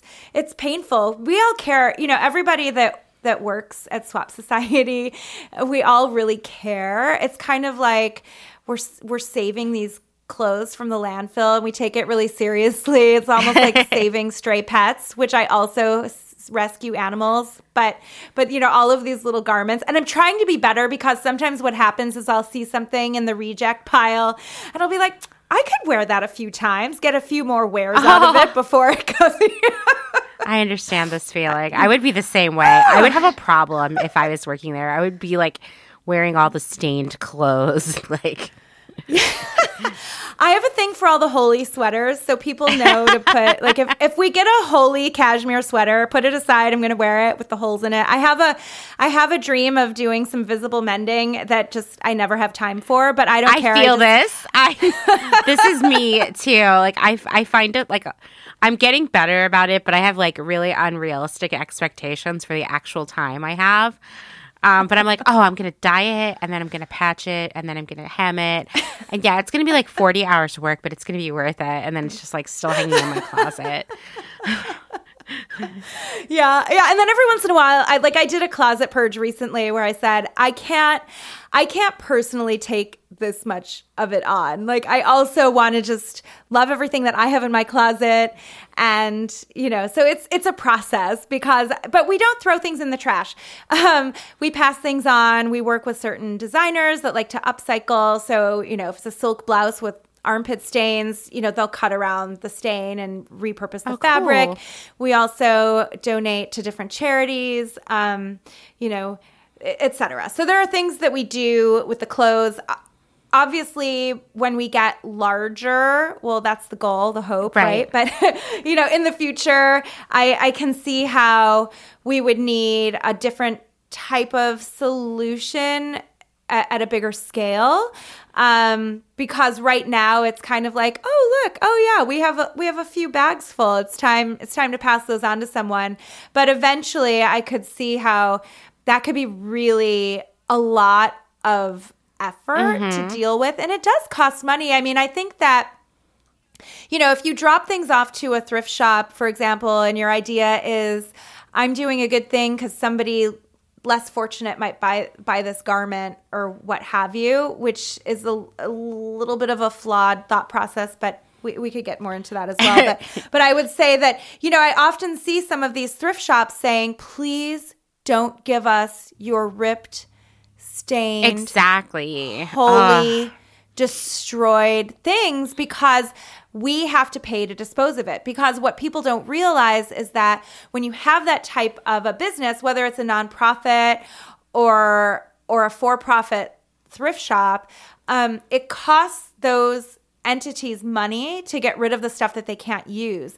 And the same thing for a business like a ThredUp, they have to, it's like there is an industry, obviously, where you can bail up stuff and you can ship it overseas and there's a certain rate for that. But then that's just dirtying, other countries, mostly in the global south, that really don't need any more of our discarded clothing. And then, we're destroying a lot of these communities with our trashed clothes that ultimately is going to wind up in a landfill or incinerated anyway. And it's like, I think that we should take more responsibility for our stuff, our personal things.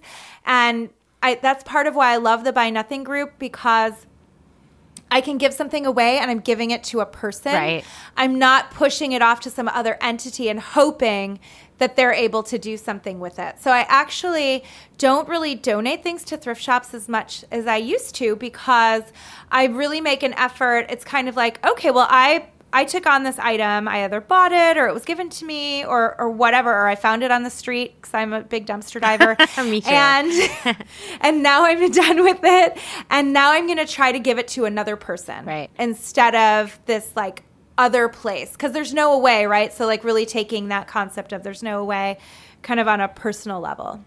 I love that. Yeah, I'm excited about this prospect of you growing and growing, because I think it's really easy for the fashion industry as a whole to see how you can be profitable and run a successful business selling things, right? It's like, oh, charge the right price, market up the right amount, sell enough of the units, the end.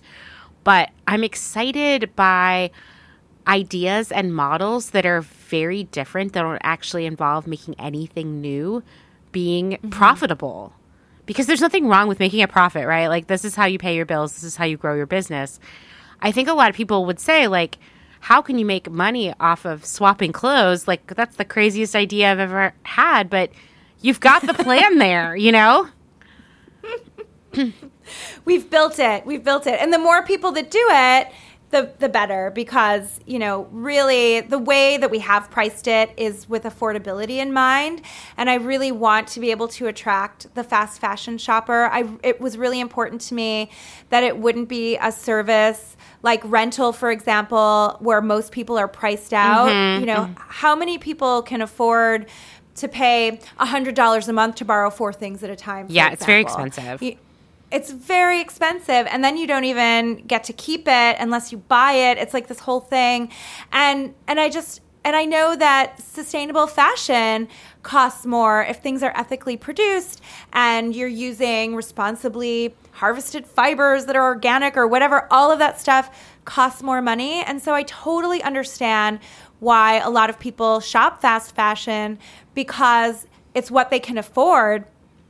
At the same time, it's like, it's tough because, we're operating in the United States, and we're, in some ways competing pricing wise with what some of these fast fashion companies sell their stuff for brand new. And I know that that's really challenging. At the same time, it's like, it takes so much work for each garment to be processed on our end. So really, our business model really needs to be at a bigger scale for it to make financial sense. At the same time, I'm so passionate about it being super affordable and accessible for people that I'm just, pushing through, just trying to kind of get to that next level, because I see so much opportunity for this model to grow. I think that sometimes it's just so different that I think sometimes it's just people don't get it right away, or think, well, like, why would I pay this like monthly fee? And it's like, well, we have to have a monthly fee or we can't cover your shipping. Right. Like, I mean, that makes sense to me. Yeah. And that sort of thing. But we made it really inexpensive. One of the things that we thought about too was I didn't want people to feel limited in terms of how much they could order at any given time, which is why there's part membership, part per item service charge, essentially, because some people buy a lot of stuff. And like 20, 30 plus items at a time. And I know that might sound insane to some people, but some people are buying for themselves because their weight just changed, or they just got a new job, or they're shopping for them and their kids, or what have you. But I didn't want it to be, oh, we'll charge more per month and then you can swap X amount of items. It was like, no, I want it to be free. And then also people that swap a lot, they're spending more to swap a lot, and that doesn't affect the people that just want to swap a little bit, who don't have to kind of spend quite as much, if that makes sense. Right. No, it totally makes sense to me. I think that's really smart. So, like, what's your dream? What do you want? Like, if you could look back in a few years and be like, wow, I really did what I wanted to do with Swap Society, what would that be? Well, one of the things that we focus on a lot, that I personally focus on a lot, and actually I just started my own podcast with this in mind, which is I would love for I really try to advocate for change, and like cultural change and behavioral change, and how we interact with our clothes and the world. And so I'm not in a judgmental way, but just in a like, here's this information. I think it's really important. And, here are the reasons that you should buy less new stuff. Our hashtag is swap before you shop. I don't say don't shop, don't swap, don't shop, or whatever. It's like, people are still going to sometimes buy stuff. And I think that that's fine. But if we slow down our consumption and we become more mindful, I would just really love to see more and more people doing that. And sometimes people will email us and say, hey, I just want to buy stuff. Can't I just buy stuff? And it's like, well, no. And I know that's so weird. And I think most business people would probably say that is a bad idea. Just let people buy whatever they want. But it's I guess I would just love to really grow this community. We're this growing community of women across the United States that are kind of collectively slowing down our consumption and sharing our clothes with each other. We don't necessarily know who sent what or who we're swapping with, but we are this community of people. And I would just love to see more and more of that happening. And I think that, you know, this type of service has the opportunity to make it really easy for people. It's like, oh, you like to shop online? Great. This is online. It's easy to use. You could do it late at night, you know, if you can't sleep or whatever works for you, you know, no judgment, and just make it really easy to kind of send your clothes back and forth and have it be a way to do that. I would love to just see more and more people kind of coming on board. I think sometimes, you know, we're all talking to each other, people that are focused on sustainable fashion and changing the fashion industry. But there are still the vast majority of people out there that aren't aware even of what's going on. So it's always like, how do we reach those people? I would love to become more mainstream so that it becomes more normal for people to not buy new stuff and less normal to buy more new stuff. But also with some kind of optimism in it. I have to say that the eco anxiety is really intense. Like every day is like a new day, and I'm trying to be really positive. But one of the things that I'm really focusing on with the podcast is like this idea of like, well, what's keeping you optimistic? Because I need to know. So maybe it will help me, because the world feels like it's so intense. It's so much. And sometimes it feels really fluffy, like, oh, we're swapping clothes. And I think that sometimes people even in the, you know, environmental advocacy world don't take what we're doing as seriously, kind of back to what we were talking about earlier, right? About how it's like, oh, well, it's like very female and it doesn't matter. But it does matter because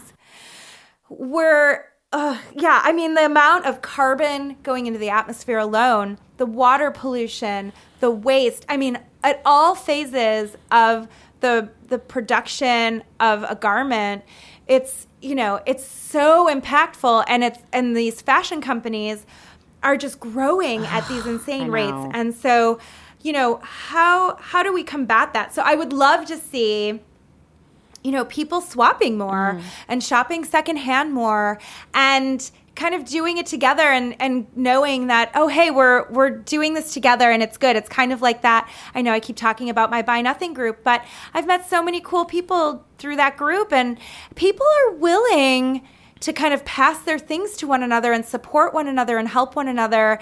And I think we just need more ways to connect. I think we've become more isolated in society in a lot of ways. And so I think the more things we can do together like this, the better the world will be. We do have the opportunity to make a positive impact, even if it's, you know, one piece of trash picked up off the beach at a time, or one swapped garment at a time, or whatever it is. Absolutely. I agree. I like that optimism. I think that like working in this area it's really focused on community, and it's what brings you joy and optimism in the face of so many difficult circumstances. For me, it's a source of energy and motivation. Yeah. It's really, really important. There's so many people working sort of as islands on this, maybe with their own little like community around them. And what we really need to do is merge all of these communities together and build an even larger chain of support. Because I do think that with all of these people who care so much, who are meeting other like-minded people who care so much too, that we actually have the power to change minds and educate people, because as you said, most people don't know any of this stuff that unfortunately we know. I mean, fortunately we know it, but maybe it's more unfortunate that they don't know. I don't know, but when they find out, they might think otherwise, you know? Well, you know, we've been talking for almost 2 hours now. So I told you, I was like, we could probably talk for 100 hours. So I thought maybe there's like one last thing I wanted to ask you is like, if you were gonna, like, what would be your parting thought, your piece of advice, your catchphrase that's going to motivate everyone? What would you say to everyone as your outro on this episode? I would say that I think I would say that if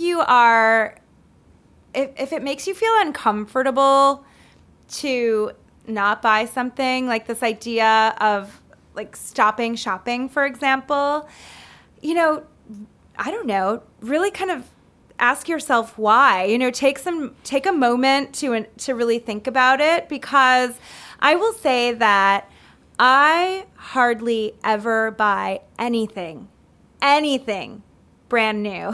That's amazing. And it's getting easier and easier. And whether it's furniture or clothes or whatever it might be, I would say just try it out, even if it feels uncomfortable or weird, because the reality is that we need to stop consuming so much. If we stop consuming so much, the companies aren't going to produce as much because it's not going to make financial sense. So, it's not to put the blame on the consumers, and I don't even like that word, but whatever, it is what it is. But it's like, how can we change the world in our own ways? And I think we can do that by supporting each other and also just becoming more mindful about all of the things that we do. I think that we live in such a consumeristic society, and the messages are everywhere, and it's hard to tune it out sometimes. But our value is not in the stuff that we buy. Our value is totally different. And so none of that stuff really matters. I mean, yeah, you need certain things for living, etc. But like, try to focus more on what you need. And if it's something that you just want, like maybe simmer on it a little bit and really think about, do I really need that thing? What is that really going to do for me? Is that really going to improve my life? And just try to have kind of a change in thinking and habits. I love that. It's so true. Like it is hard it's uncomfortable to make that change, but ultimately I think it helps you realize yourself a lot more and who you really are. It's weird. I started that journey at the beginning of the pandemic, and of course it was easier because I didn't have a job and I was stuck at home playing The Sims, which now I'm talking about it, I like really want to just go sit on the couch and play The Sims. It's been too long, but it was uncomfortable. It was like, what do I do when I'm like, bored at work or, laying on the couch watching TV and like not being very captivated? I would look at stuff to buy on the internet, right? It feels good to get away from that. And I find that I have time for other things that are a lot more meaningful. Well, yeah, absolutely. Thank you so much, Nicole. This was such a delight. Oh, it was so much fun. Thank you so much for having me. And, hopefully someday we can hang out in person. I know. It'd be so fun. Because I feel like I keep finding my people. Like, we're all finding each other. It's true. It's true. I feel like for me, the pandemic is a time that has kept me apart from so many people who matter to me. But I also made all these incredible new friends thanks to Clotheshorse, who I talk to regularly, that I would have never met before.